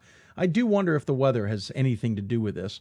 However, the Facebook Live simulcast is working just fine, and so use that to join us and talk with us. Again, mailbag segment coming up. If you've got questions for us, we'll try and answer them there. We'll also show you a great segment in women's basketball on ESPN the other night and talk about some other things, including an update of what our scheduling is the rest of the season. Speaking of women's basketball, we'll slide from the Northeast down to Texas. I meant Tennessee, down to the South region. And Maryville, Tennessee, women's basketball coach Darren Trevelyan's got a good squad on his hands. They're 21-4, though we've gotten pretty accustomed to 20-win seasons from this team. Unfortunately, they just had their nice long winning streak come to an end thanks to Piedmont on Saturday. But now they kind of wait out to see how things will finish out. They've got a 2-game lead on the West Division, but they're keeping an eye on everything to make sure that they get to host the conference tournament. I'm pretty sure they will host that tournament, but to get an absolute answer to that, we must go to the Hoopsville Hotline, sponsored by the City of Salem, and Darren Trevelyan joins us there to talk about his Scots basketball team. Coach, welcome back to Hoopsville. Thanks, Dave. Good to be back with you. I appreciate you taking the time. Are you guys in position to host? I always, the USA South sometimes confuses me. It's confusing, and it was confusing up until today. There were multiple coin flips yesterday, and it was pretty interesting. But ultimately, yeah, the way that it's set up right now is you've got, we're in divisional play this year. Yeah. And so you're going to have 4 host sites coming up this weekend. Ooh. And we're one of the 4. Piedmont is one of them. And then Ferrum and Avert are hosting on the other half. Winners from those sites will advance. And then the highest remaining seed left standing would be the host for a Final Four that would be cross-divisional the following weekend. And should you win out, it looks like that would be you. That would be us. Okay. Obviously we want to try to get through Saturday with the Sure. Grange and see where it plays. But we put ourselves in that position. And that's a little bit different now because the USA South is so much larger now. This is a little bit of a different structure than it has been in the past. Very different. It right now is reminiscent of the ACC, I think. So it is large. A little spread out, though. Geographically quite a bit of distance to cover, and we did a little bit of that this weekend with the Salem to Piedmont trip that you talked about a moment ago. It's interesting to look at how this season has progressed for you. You certainly did not shy away from some teams this year. You took on Thomas More, and they thanked you for that game. You lost to Wittenberg, unfortunately, as well, but beat Denison. Ferrum got your number, but the rest of their division took care of them for you. And then you went on a tear. And it started on the other side of New Year's. Despite a delay of the Salem-Piedmont games, you got back on schedule with them. And Piedmont's the only one that's tripped you up in the 2017 side of things. So I'll start there. What happened on Saturday? Yeah, we played a really good Piedmont team, and if you look at their schedule, they're undefeated at home this year, and it is a very difficult place to play, and it's an intense rivalry of ours. There's no doubt about that. And I thought both teams came out there ready to go. They did a little bit better than we did. They made some big plays late, and we had some opportunities and just couldn't quite either get the big break, get the big bucket, pull one more rebound, that kind of thing. And it was just one of those deals. You talk about overall what we've done, and we're 21-4, and if you take away the Thomas More game, which I would love to do, other than SOS points, we're 4 possessions away from being 24-1. So it's just one of those. Hopefully you learn from it, and we had chances. But it was a great win for Piedmont. It put them in a position to host. So it did some good things for their team as well. Yeah, certainly. A lot involved in that game, as it were. But you had gotten the win over Salem prior to that. You had been kind of alternating home and away. You don't see that a lot. You started things with a bunch of home games, 3 in a row, and then you started the alternation, as it were. Has that been a benefit for you guys, that you just haven't gotten comfortable with either, and so you always kind of have to be ready? I think so. I mean, you hope so more than anything, I guess, at this point. But it's a grind. I mean, you're playing all the back-to-back games. I know there are a lot of other conferences that do it that way, and several that don't do it. They have the travel day in between. But when you do the back-to-back, the real trick is you're going to play Friday, Saturday, and then you have a midweek game potentially, and then another Friday, Saturday coming right off of that. So you're talking about 5 games in 9 days. That's the tough part. And at some point you forget when you're home, when you're away, and you're just kind of wandering from site to site. But The thing that we try to talk about is if you're going to win this tournament in our league, you've got to be able to win on back-to-back days. And so you hope that it prepares you for that. We set our schedule up to hopefully do that in the first half of the season, as well as play as many tough back-to-backs as we could. So the ebb and flow of the home and away thing, that's just the luck of the draw by, our scheduling. And, we did okay with it. I mean, obviously that last weekend, last trip, doing the Salem-Piedmont swing was really, really tough. And I think it got us a little bit at the end. So being home is obviously important then. Are you still on the South Regional Committee? I'm not. Okay. I was filtered out this year, and Brian Harvey from Ferrum is doing it this year. And I have to say it's kind of nice not being in on it and watching it from afar. I certainly appreciate the hours that go into that. Sure. But I also appreciate that we were in the first ranking at number 3. So I thank all those folks for their fine work. But what have you learned from that? Because it looks like you've changed the scheduling a little bit. Yeah, that's the biggest thing is you learn how you have to schedule. I mean, you have a certain number of games within your conference that you're going to have, and that, just to be frank, it may not help you when it comes to strength of schedule, but that's just the way it goes, and everybody in the country is dealt a hand like that. So from there, you have to start looking at, okay, what can we do within our region? Who can we go play? And you got a lot of SAA teams on our schedule. We play Emory every year. So you try to pick those regional games. They're going to be good. And then honestly, you're keeping an eye towards the other NCAA tournament type teams from other conferences. So, Jeff Haynes called me and said, hey, you want to come up to Thomas More and play in a classic? I think I got a couple good teams. Absolutely. I'm going to go do that, and you pick up as many of those as you can. Quite honestly, because we've had some success here. We get a lot of phone calls from other teams that are in the same boat as us that are saying, how do we strengthen our schedule? And so we can work those kind of games out with each other. When you look at where you were you third in the region? I think you were. Yeah, we were. That's right. And looking at your scenario, I think your SOS was a little bit low, maybe below 500. When you look at all of that, knowing what you know, how important is the upcoming tournament?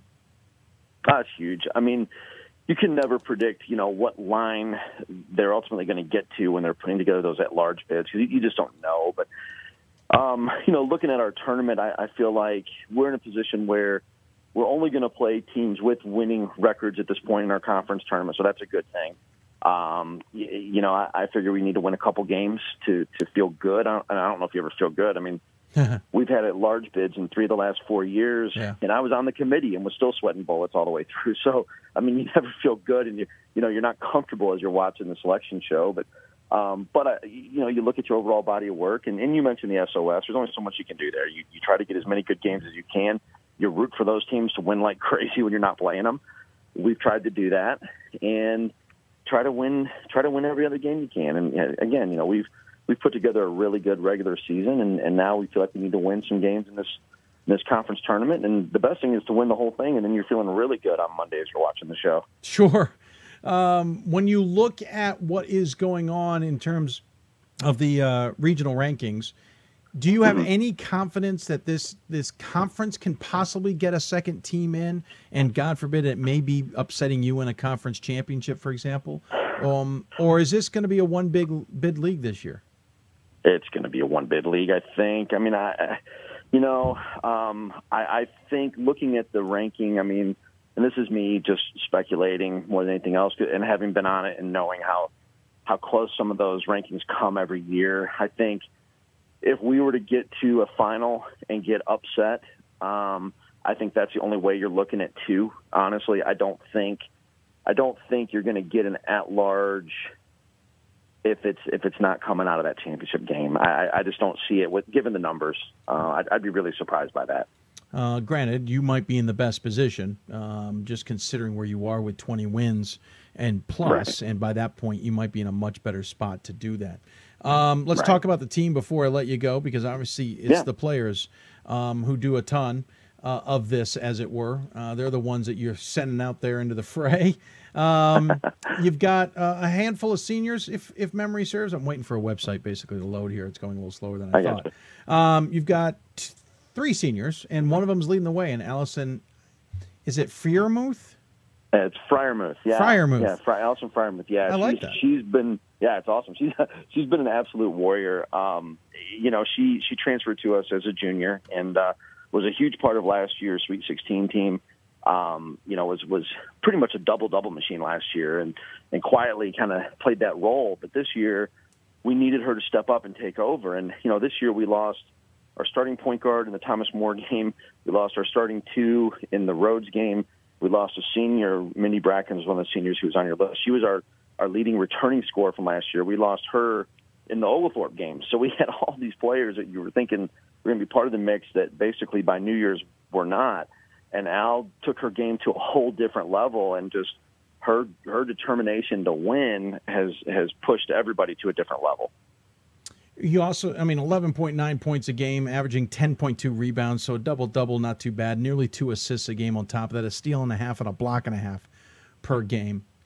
Madison Maples, a junior, 11.2 points a game. Lauren Billeter, a junior, 10.3 points a game. 9.3 each from Rachel Hahn and Haley Talbot, also juniors, at 9.3. And we should mention Billeter at 5.1 rebounds and Hahn at 7.3 rebounds. So you get a lot of contributions from a lot of players, and nothing against Allison or the rest of the seniors. You're also built for next year, too. You hope so. I think, as you look at those numbers, maybe not one of them is incredibly gaudy outside of the double-double thing, but you see there's some really good distribution. We've had different players step up and have some really big games. Rachel had a 20-rebound game this weekend. Lauren Builder has had near triple-doubles, and Haley Talbot took over as a starter for us and has pumped in double figures since taking over. It's been by committee. The biggest thing for us is defensively we're holding people right at 50 points per game, and we've been close to 18 assists per game. And so everything about it has been team, and they've bought into that, and that's what we built ourselves around. And, I'm hopeful that we can find a way to win this conference tournament. I'm hopeful we can get the NCAA again and win a little bit. But at the same time, as you mentioned, it with an eye to the future, you've got a lot of really good players who've taken on brand new roles this year that, probably were a little bit ahead of the curve and were pressed into some bigger roles than what we might have anticipated on October 15th. Not that I want to give anybody else necessarily a scouting report, but if I were to ask you what the weakness of this team is, what is it? Coaching. No, I think probably the weakness of our team is you don't have that 20-point per game player like you had in the past for us with Mackenzie Puckett. And so on the one hand, sometimes that's tough. And so you're going into a game waiting to see who's going to get that feel, and then you kind of go that direction a little bit. At the same time, I think that's been a strength because different people have had to step up in crucial moments, and I think that makes us a little bit unpredictable in terms of scouting report. I think those would be the biggest thing is just, who is it who's going to come and put in big numbers for you that night because you're kind of waiting to see how it develops sort of organically that game. Yeah, obviously it can come down to coaching. It also comes down to playing. But I at least appreciate your honesty that it comes down to coaching. You're only averaging. I try not to screw things up, Dave. I hear you. Get out of the way, right? Right. Averaging 15.5 points a game. 50.5 points a game. That's not a lot of scoring allowed. And if I look at the schedule, Thomas More scored 71 on you. Wittenberg scored 70 on you. That's it. That's it for teams who've scored 70 points. You guys are tough on defense. What's been the secret to that sauce? Yeah, I think, we spend the majority of our time in practice working on the defensive end. And, it became pretty clear to us early on, like, it wasn't going to turn into a shooting match. But if it was going to be a game in the 70s, I don't know that we're going to be successful playing that way. Gotcha. We realized it was going to have to be more locked down, and we were going to play multiple defensive looks, and we try not to show somebody the same thing twice when we see them in back-to-backs, that kind of deal. So, we tried to mix it up a lot defensively. The kids bought into that. They understood that was going to be the identity. And, you're talking about a lot of people who love to shoot the basketball, and when you're suddenly saying, I love that you enjoy shooting, but we're going to need you to enjoy defense a little more. Yeah. That's sometimes a tough pitch, but our kids have bought into it and have done a really nice job with it.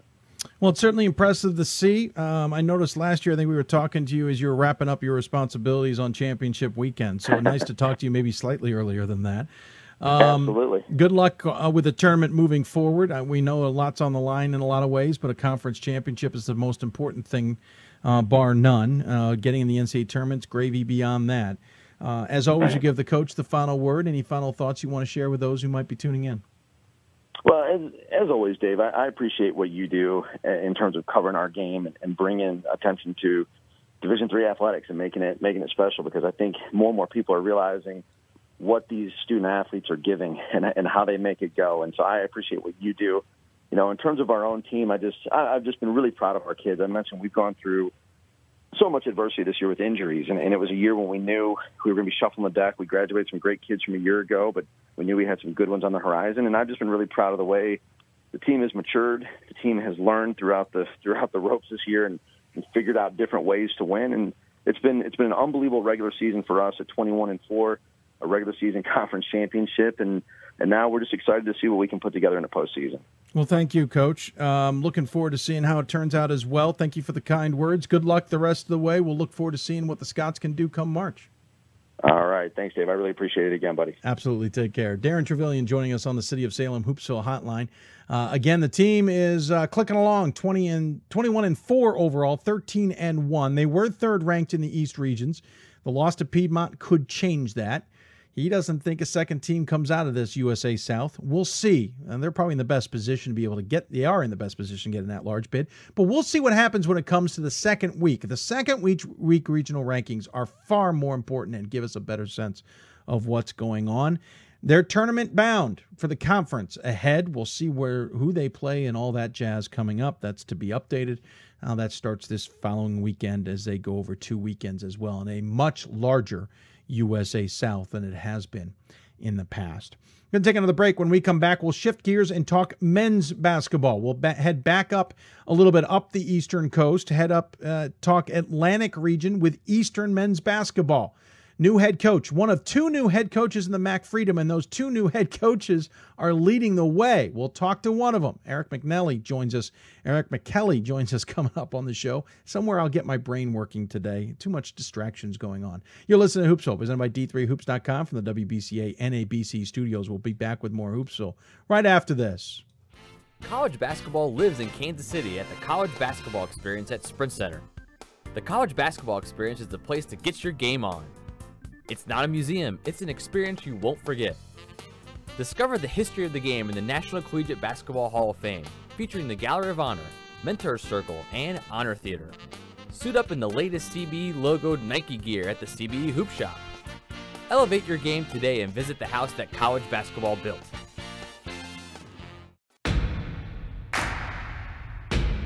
It starts right when you hit the court.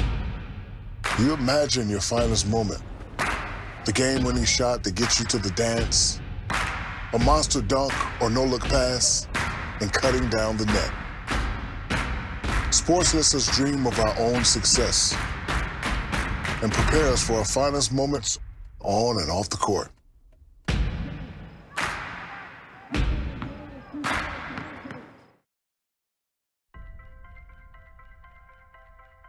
I'm a current Division III student athlete, and I remember how intimidating the first year of college can be.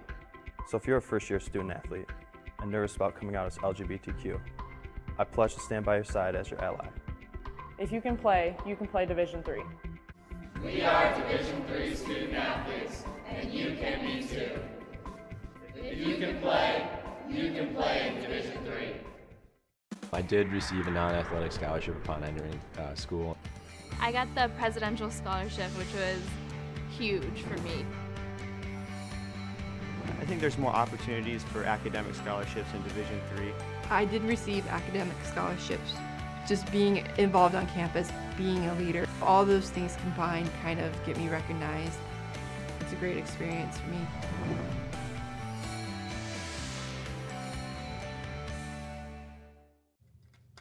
And welcome back to Hoopsville, everybody. Hope you're enjoying the show. If you got questions for us, tweet us at D3Hoopsville or hashtag Hoopsville. Email us, hoopsville at D3Hoops.com. Join us on Facebook at Facebook.com/Hoopsville, where we're simulcasting the show. And so far, it has been the much better version of our live stream. YouTube seems to be back with us. It's been up and down all day, but it's not on our end. That's the best I can tell you. I wish we could solve all the problems, but we simply can't. If you got questions, we will try and answer them. I know there's a question regarding the FDU Florham women's basketball coach. We'll answer that in the last block and answer any other questions that you may have as well. Shifting gears now, talking men's basketball now. We're back into the Atlantic region, appropriately where the FDU Florham women are located as well. But again, next block we'll discuss that. But the same conference, the MAC Freedom on the men's side, they had 2 new coaches take over programs this year in Eastern and Delaware Valley, and I don't think a lot of people expected a lot out of both programs. Both programs are at the top of the MAC Freedom Conference and certainly playing well. Eastern is 15-8 overall, 10-2 in the conference, and Delaware Valley is tied with DeSales. Delaware Valley's 14-9, 9-3. DeSales, who I think was the favorite for everybody, was 17-6. 9-3. So we figured we had to talk to one of these 2 coaches. We flipped a coin. Well, not really. I just chose Erica anyway. And we wanted to talk to Eastern. I got this chance to see Eastern earlier this year when they were at Goucher. And I'll admit, I kind of came into the game going, okay, yeah, I don't expect much of this. And halfway through realized, you know what, Eastern's on the verge of something. I just didn't realize it was going to happen this year. So it's an even better excuse to go talk to their head coach. So joining us on the City of Salem Skype hotline, Eric McNelly joins us. Coach, welcome to Hoopsville. How you doing, Dave? Thank you for having me. I'm doing well, sir. Your voice sounds as good as mine. Don't worry, that's not a knock at you. It's making me feel better about it. You've got to be thrilled. I mean, your first year on the job. So for you, there was a lot of things that were important about this first year. Was leading the conference part of that list? Well, not necessarily. And so I think every coach, when they get started, have goals and have aspirations for their team. I was the interim head coach last year with the last-minute change of Coach Stewart taking the athletic director role. So I do know this roster pretty well coming into this. So we knew we had something. We just had to work some things out early. I saw you guys again, like I said, at Goucher, and what really impressed me was they seemed to have a little bit more fire than they had. And that's not certainly a knock on anybody. Sometimes you just find what suddenly works. What was the switch this year that seemed to turn things around? Because if you look at this season, you start off with 2 losses to Cabrini and Newman in the CSAC. And in the middle of the season, you guys went through a rough stretch. You lost to Eastern Connecticut. You lost to Susquehanna. You lost to Washington Lee, William Patterson, and DeSales. 5-game losing streak right in the heart of the season can absolutely derail teams. And since then, it's like you guys woke up and it's a whole new season. Yeah, absolutely. The guys starting the season, we scheduled accordingly. I thought we had a chance to be pretty good. So we challenged ourselves. Cabrini is a rivalry game. That's going to happen to tip off every season. It's a fun atmosphere for both campuses, so that's always going to be there. They have a tremendous program, as everyone we beat them last year. We went into this season expecting to do pretty well. Came out a little bit flat. Couple uncharacteristic mistakes early, some poor play out of guys that traditionally now have really turned the corner, really carrying us. So starting 0 for 2, we knew we were pretty good. Just weren't playing good basketball yet. Rattled off 5 wins, played pretty good competition. Hamilton really got us going. Gave us some life, let us really know that that's a pretty good team and a great conference. So once that win came, and then there was Rowan and Ursinus, and that was about the 5th in a row there. And then the exam, everybody's got that in college basketball. You got to learn how to adjust to that. We went down to South Florida, the tournament that we run, and I scheduled accordingly. I wanted 2 of the harder teams in the tournament to prepare us for the MAC Freedom Conference. From top to bottom, our league is extremely competitive. Records are in our league. Anybody can beat anybody on any given night, and there's a lot of respect I have and every coach has in this league for one another and what we do. Eastern Connecticut State, extremely good, had basically a tear of wins since playing us down there. And Susquehanna, as everyone knows, top 25 team. So, then the injury bug hit. We lost 3 rotation guys going into Washington Lee tournament. Victor Pena, our sophomore forward, his backup Abraham Kernick, and a backup point guard Anthony Concepcion. So it all happened the first day after Christmas. They all come in for our first practice. We had 2 ankle sprains that were pretty bad in the hamstring pull. So, you know, we had to recreate ourselves in a hurry. Tried to play small. We weren't very comfortable doing that at that point. But we got through it, and I think we got some valuable lessons out of those losses. And then we got into league play. And what's interesting, too, is you talk about that rough stretch. You did play some really good competition, though it also looks like you just the grind of it all may have gotten to you guys a little bit. But it's interesting because the grind isn't what's getting to you now, because this conference schedule has been a grind. You're playing every couple of days, and you got to travel. Certainly not tremendous travel, though the trip to Misericordia is not easy from any point of view. Just when you think you're there, you still got to go a little bit further. So how have the guys been doing mentally and physically through this grind? You know, we've had some we've been playing through, but I think we have a good senior core of guys. Shaquan Turk leads the way for us. He's our best offensive player. He's been a first-team all-conference player the last 2 years, and probably safe to say he'd probably be in the realm of that again this season. Austin Carroll, captain point guard, has been through this grind of this conference for 4 years now, so we lean on him heavily. And then Tarek Hamza, believe it or not, doesn't get a lot of statistics on paper. Came here as a sophomore, led the league in three-point shooting, started at center for us at all of 6'2". Small when I was an assistant coach to Coach Stewart. And he's just a staple of our program. He's the epitome of a captain. He keeps us glued together, even though in a limited role. But when injuries do come in, we can count on him to bang threes down and do his job and take charge on loose balls and win all those 50-50 battles that you want a kid to do. And so our captains are the reason we've been so steady this year. They haven't had a lot of success here, but I think the standards that we're trying to apply every day in practice, they've become accustomed to competing daily. And we try to just, obviously we game plan, we look at every opponent for who they are, but I think we got to beat ourselves before we beat anybody else, and we do that every day of practice. You got 3 players in double figures, which certainly helps as well.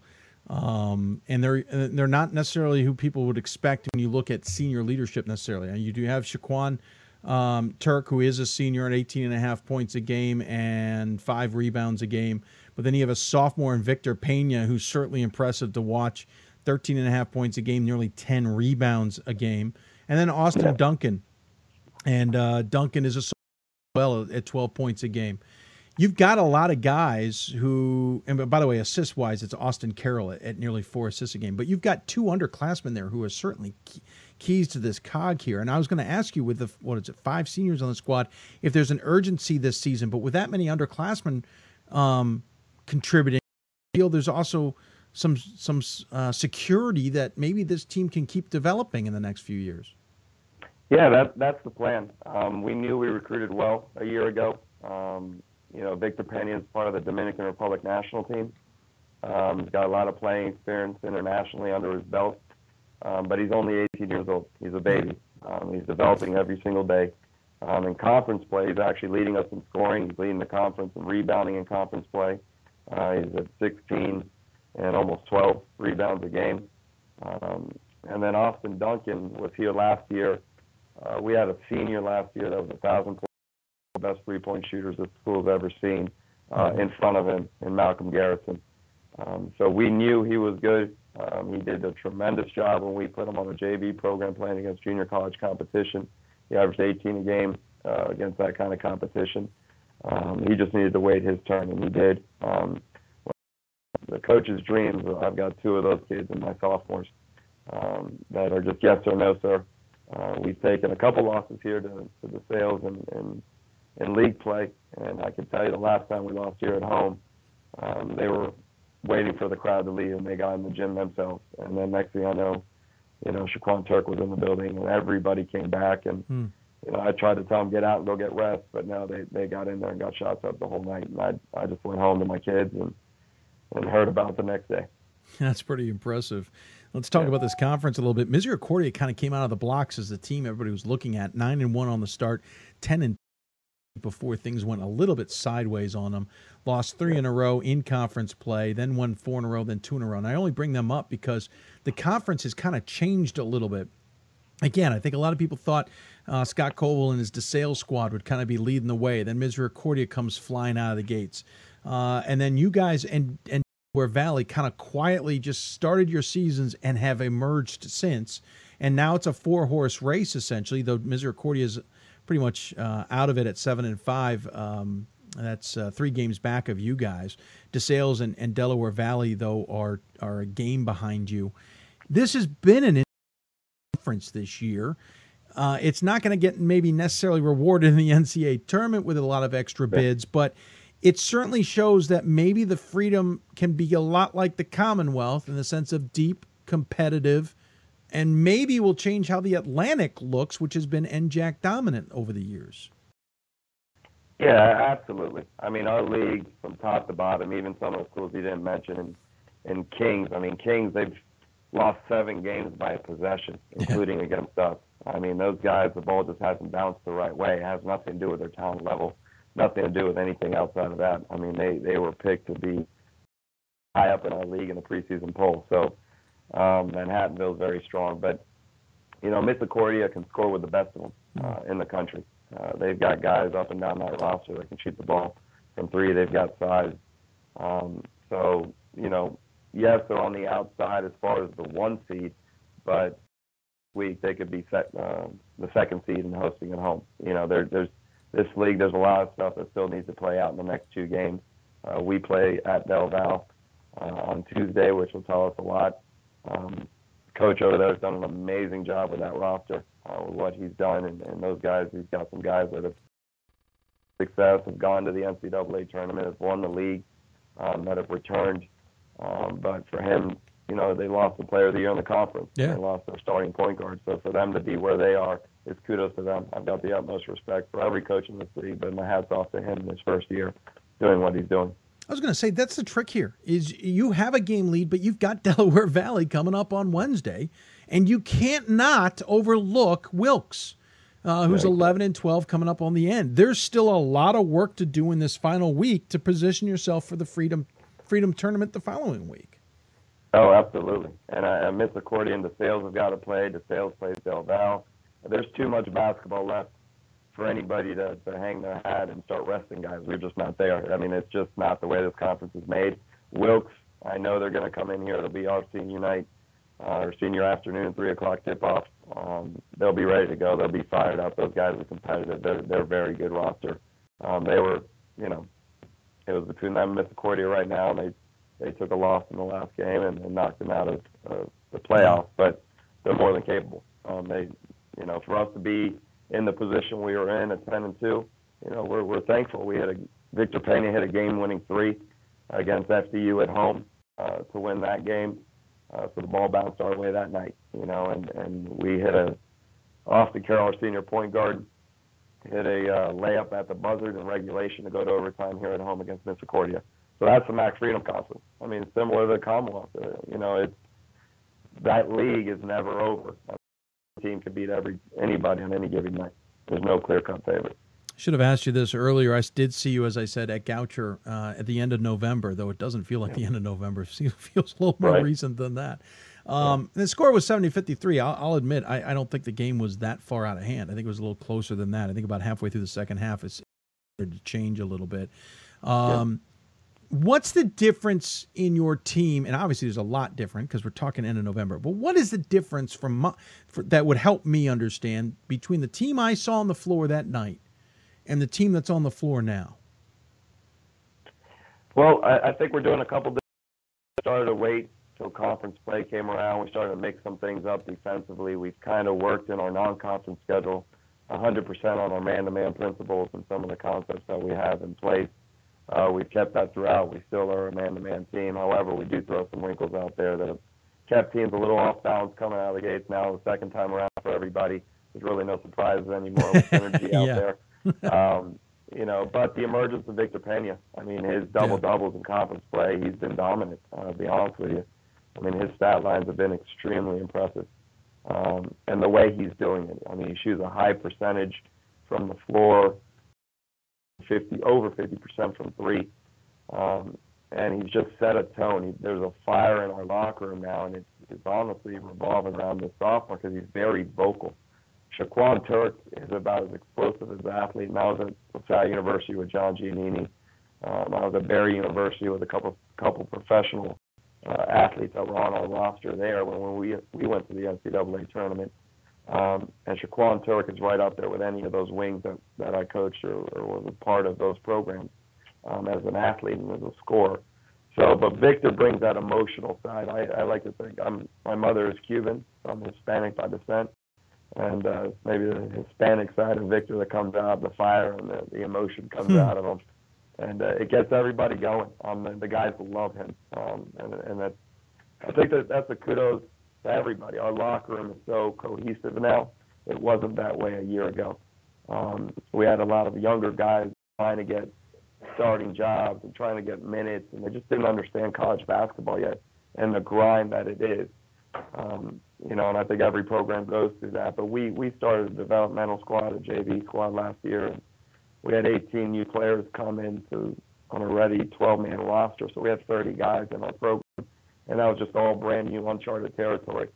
So for Eastern, with those kind of numbers, that kind of volume. So once we got the locker room right, everything started to fall into place, and the emergence of some of these younger guys with our senior core.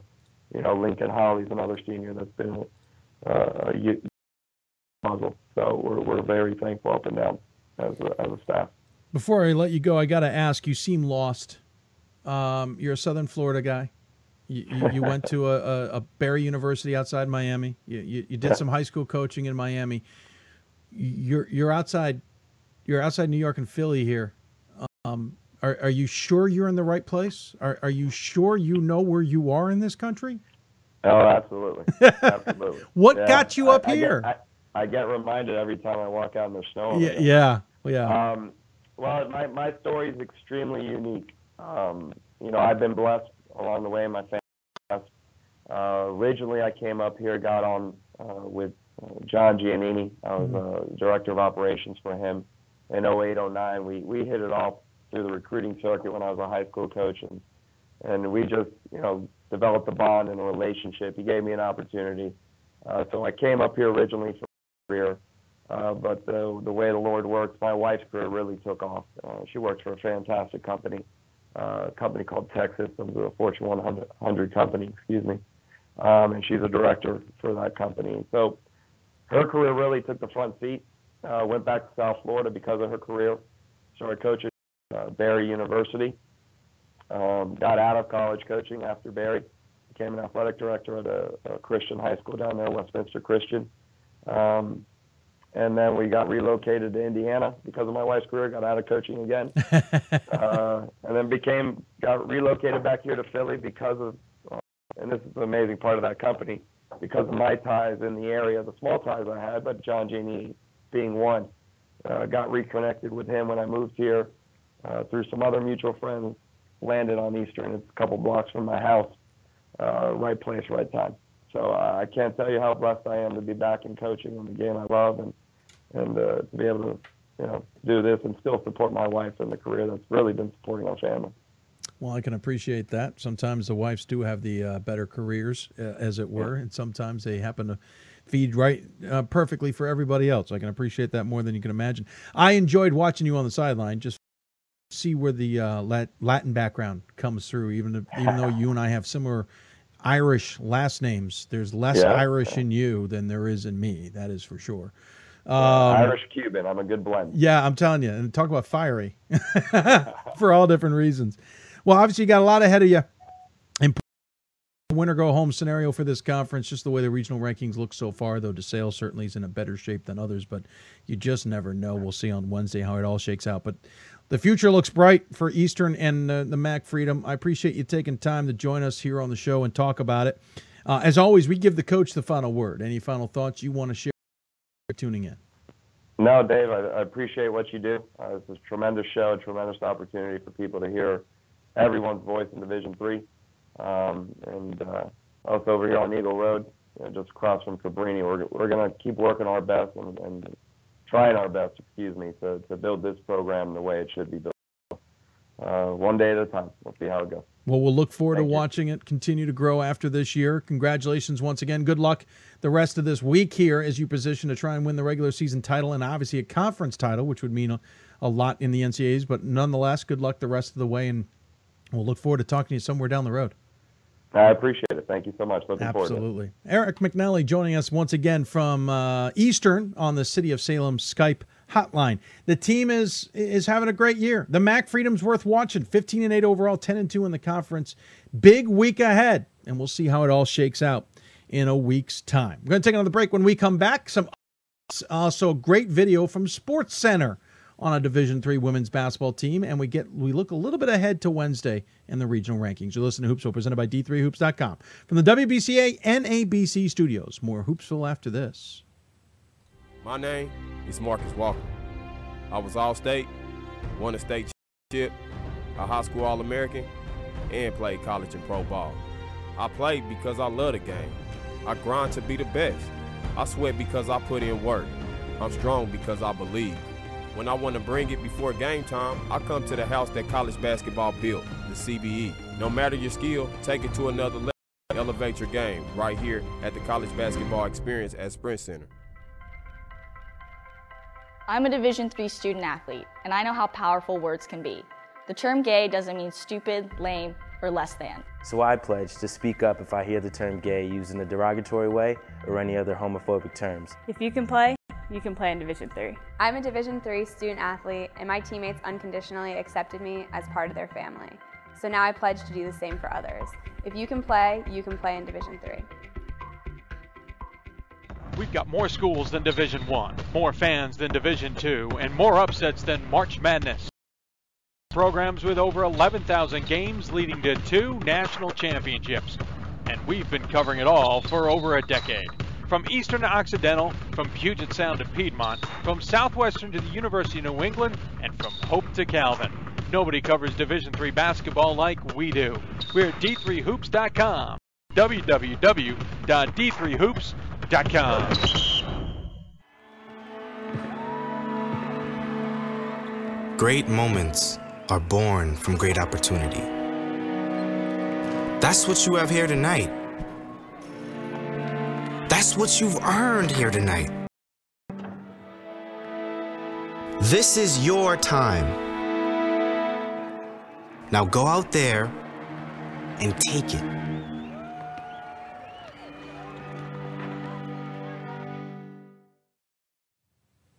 And welcome back to Hoopsville, everybody. Hope you're enjoying this show. We got a little bit of overtime before we wrap things up. If you got questions for us, tweet us at D3Hoopsville or hashtag Hoopsville. Email us, hoopsville at D3Hoops.com, or join us on Facebook at Facebook.com/Hoopsville as well. Let's see. If you've got questions for us, even if it's not on the air, please feel free to send them our way. We'd love to hear from you for a future show. Don't forget, here's how this is going to work. We tested out a plan last week, and it seemed to work, despite some technical gremlins.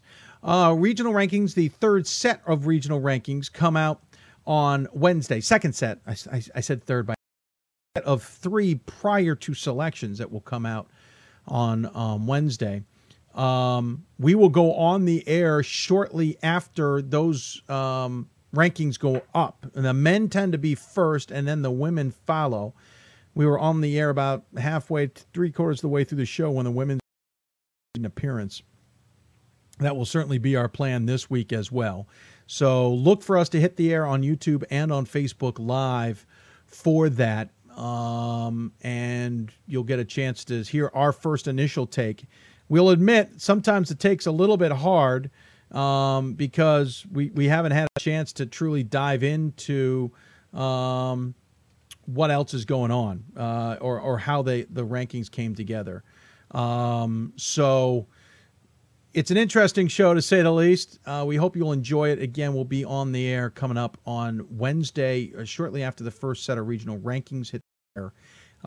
And then Thursday again at 7 o'clock and Sunday at 7 o'clock.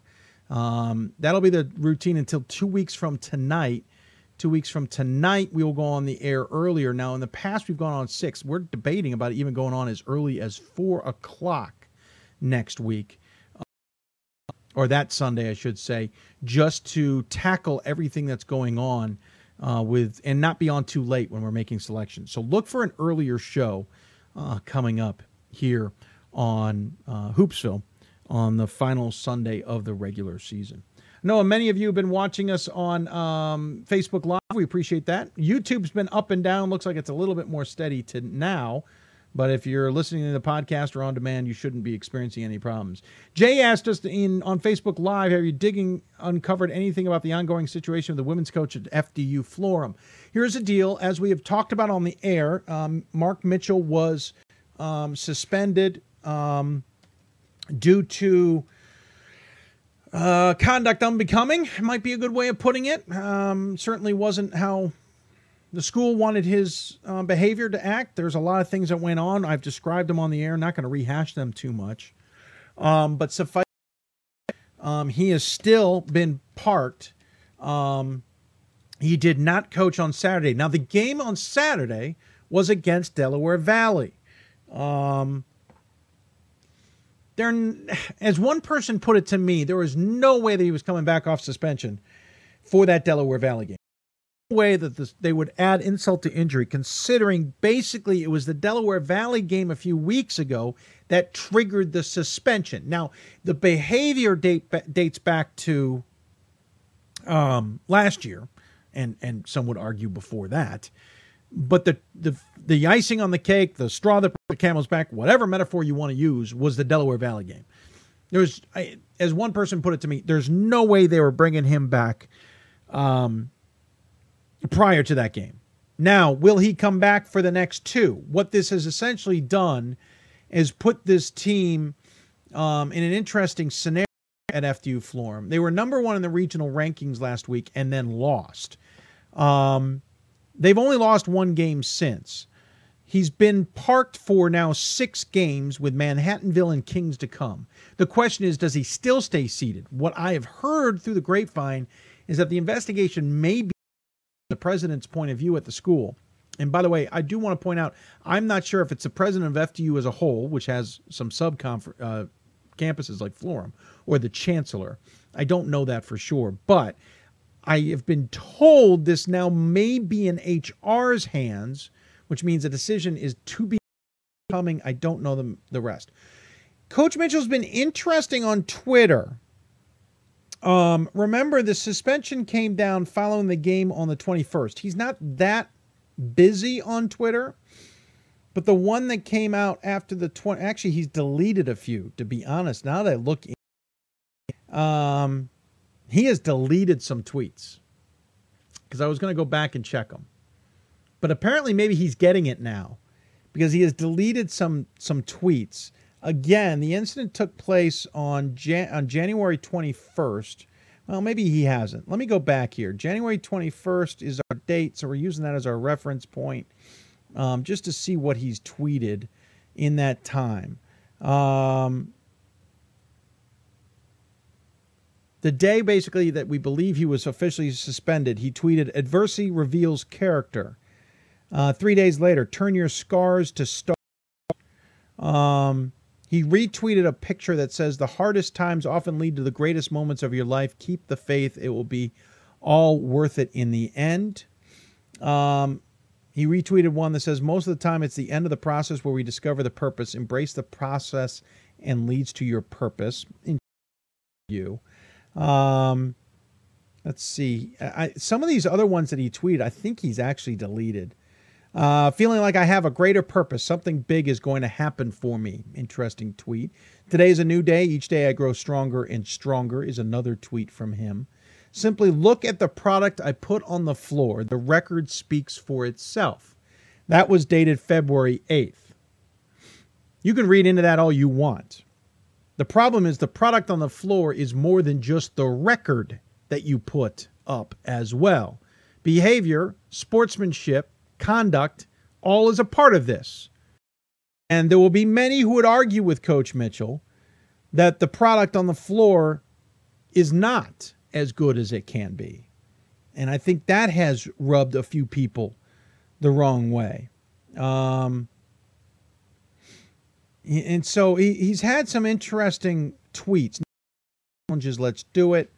Always walk with your head up. Always walk to the side of truth. Always walk with a purpose. Always walk knowing that you may walk alone. He retweeted one that says, accept and acknowledge your own brilliance. Stop waiting for others to tell you how great you are. Believe. It's been a fascinating set of tweets from him regarding all of this. And I don't know how to read into it, but I can say that it's just, it's been rubbing some people who have told me he doesn't get it. We'll wrap this one up live. Ryan Scott's got a great tweet to me. He says, if you want to take suggestions from the audience, I cannot. For the life of me. Find someone to vote for at 25. Ryan's a men's voter in the top 25. Ryan, I feel your pain. So Ryan Scott is looking for suggestions in the top 25 ballot. That's a good one, Ryan. I like that one. I might even take up a few people myself on that. We'll look to see what people may come up with, to say the least. Case, we'll see where this goes. 2 games left in the season. If he's back on Wednesday, then that tells us a lot. It tells us the investigation may have revealed he did something wrong and him sitting was good enough. If he's not back on Wednesday, then we know the suspension's at least to the end of the regular season, if not the end of the season.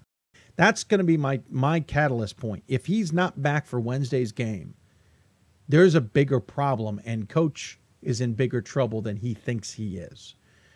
And if he's not back on Wednesday's game, I will go out on a limb and say he may not be back, period. If he is back on Wednesday's game, we then see if the is good enough, and we'll see what the reaction from the conference members is as well. That's going to be the deciding factor on the FDU Florham case on the women's side. Let's talk about another women's story that's a far more interesting, to say the least, and far more fun to talk about. We've talked about the Geneseo story here in women's basketball. The fact that they are undefeated still, 23-0 now, despite the tragedies they've experienced in the last 13 months, is mind-blowing. What Scott Hemmer and his crew have done is tremendous. Hats off to them across the board. Well, it finally got some attention at ESPN, and a D3 alum, Ithaca men's basketball player, Kevin Connors, wanted to make a point of recognizing it from his point of view. And here's what Kevin had to say on SportsCenter on Friday. I believe it was Friday night. All right, time for your boy KC to hand out his star. There's not a more remarkable group in college basketball today than the SUNY Geneseo women's hoops team. The Knights are one of 5 undefeated schools in Division III, but believe me when I tell you, that's only part of the story. Coach Scott Hemmer's team improved to 22-0 tonight. A 55-38 win at Oneonta. McKenna Brooks pumped in a team-high 15 points and 10 rebounds. Geneseo has now won 20 games in 5 straight seasons, but again, that's only part of the story. The Knights family has endured horrific tragedy in the past 13 months. First last January when senior captain Kelsey was murdered by her ex-boyfriend. Then just 2 months ago when freshman Savannah Williams was killed in a car accident while heading home for Christmas break. Through it all, the Knights have somehow kept their focus, unbroken, unbeaten. Senior guard Kaylee Kavanaugh told D3Hoops.com, some days are easier than others. Coach Hemmer admitted his ladies are playing for each other, playing to make their lost friends proud. Unbroken, unbeaten, and undeniably the most remarkable group in college basketball today. The Geneseo women's basketball team. My stars of the night. Thank you, Kevin Connors' kind words, and he's right about that Geneseo women's basketball team. Simply remarkable. That's the least he felt he could do. I know Scott Hemmer and his team were very thankful of his words. I think they were very well put. Congratulations to the Geneseo team. And if we had more time, I feel like being on the air for another hour, I would tell you the other story about another player on their team, and we may just do that down the road. But Kara Hopert, The feature on her. A former D2 player, full ride at Slippery Rock, decides to go home because her brother, who suffers from learning disabilities and early onset Parkinson's, misses her, for lack of a better description. She goes home, joins this Geneseo squad, has gone through the tragedy with them. She has started her own charity in honor of her brother. This team is full of incredible, incredible student athletes, and they continue to win. They're one of 5 undefeated teams left in women's basketball. I almost don't want their season to end. It's awesome. So hats off to Geneseo. Hats off to Scott Hemmer's squad. I am quite sure we will get an update from him and his team in the very near future, because we should get an update on them. One of those rare times we will read a guest earlier than usual because we just need an update, and maybe a little bit more of a positive update from that squad. But congratulations to them, and thank you, Kevin Connors. Again, a Division III alum. He played men's basketball at Ithaca. You might remember he came on the Hoopsville Marathon a year ago. So thank you to him, and thank you to ESPN as well, allowing us to run that ad. Certainly appreciate it from there, or not that ad, but that segment. Kevin is a big supporter of Division III, and I'm glad he was able to give a shout out, as it were, to the women at Geneseo. Going to go to the Hoopsville mailbag. We got a little bit of a different question today, and I thought we would use it ourselves. So I hope you don't mind. We'll go to that now. If you got questions for the Hoopsville mailbag, don't forget, see that email at the bottom? Hoopsville@d3hoops.com. Here's the question from Anonymous. Can you get too much Hoopsville swag? I say no. What is your opinion? Is donating every year permissible?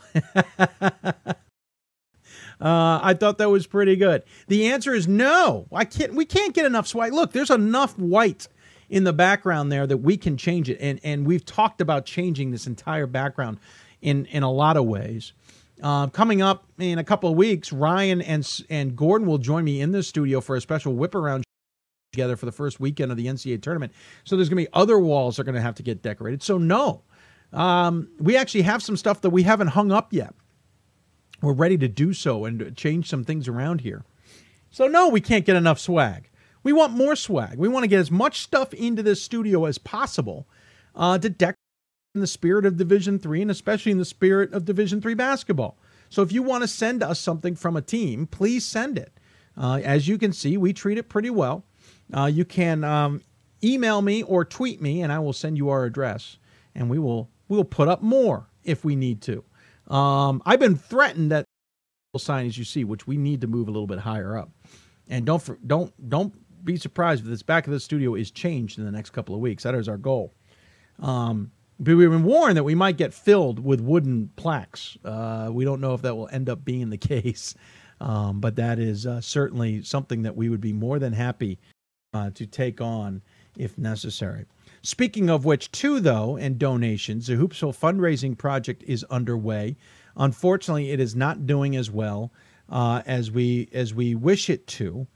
I need to double check some links. We think maybe some of the wrong links have been going around, so we'll work on that this week. But we only raised about 9% of our goal, which, to be honest with you, is hurting a little bit. We have a big goal, and we only have 16 days left to it, and we're not doing so hot this year. Please consider donating. It's like public television for us. You get to keep us on the air. Heck, if you contribute $75, we will recognize you not only on a special contributors page, which we're working on. I'll also thank you on a future Hoopsville show and send you a Hoopsville t-shirt. You just need your size and address when we sign up. There's other ones, $10 will at least give you a shout out. $30 will give you a shout out on the air. $150, which somebody did pick up, and we need to go figure out who they want. You can get an interview on the show. You get to pick our guest. We need to figure out who that person is, and we will go and select them and get them on the show before the end of the season. There's even higher ones, but you don't also have to get perks. You can just flat out donate if you want to, and we certainly appreciate it. For some reason, it's just not gaining a lot of traction this year. I would love to give you an explanation as to why. I simply don't have it. But if we could, it helps us stay on the air, helps us pay the bills. We don't have advertising, as you know. That said, I want to thank our first advertisers outside of what has been sponsors from WBCA, NABC, D3 Hoops, and the city of Salem. George Fox University has agreed to be a sponsor or an advertiser the rest of the season. And starting on Wednesday's show, if we take breaks, and Thursday's show especially, you will see George Fox University ads. We have other schools who have expressed interest, maybe not this year, but in the future. If you have an interest in advertising on this show, especially if you are a university, let us know. We have a plan we can put up, and we will do so. And we would certainly appreciate your support. That's certainly another way people can support us. Ryan messages me, by the way, goes, seriously, I cannot find a number 25. Is there a precedent for leaving a spot blank? Ryan, I don't believe you can leave a spot blank. I don't think the system allows you to do it. So there you go. That's going to do it for us on tonight's show. Wednesday is regional rankings. Again, I said this at the beginning of the show. I can't stress this enough. This is when we truly get a sense of what is going on with the regional rankings and who's going to be truly in trouble and who isn't going to be truly in trouble. If we get there and when we see the shuffling around, because results versus regionally ranked opponents now becomes a big deal, those decisions will become major because those teams in week 2 count towards those being regionally ranked at the end. So they can be in week 2 and not in week 3, but it'll still count as a result versus a regionally ranked opponent. That's going to be important. And so how this is going to impact the bigger scale of things, I don't know. Again, there's going to be a lot of at-large bids, and with men having so much parity, we're going to leave a lot of good teams home, plain and simple. On the women's side, I hate to say it, there's going to be a lot of good teams left home. On Wednesday, we're going to truly understand where the committee's looking. On the last week, we got a sense with the criteria being used. This week, we get a bigger sense. There are going to be teams that drop out of the rankings that might surprise people. There'll be teams that move into the rankings that will surprise people. And you will see teams shuffle around. The Northeast in the men's side, 2 through 6, is going to be fascinating to watch. There's just no way Amherst stays at 3. I think Middlebury now solidifies itself at 2. Heck, they might even jump into 1, though I think it's going to be hard-pressed to move Babson out of there. Just the difference in the SOS, though, may play a factor. But Amherst may drop as far as 6.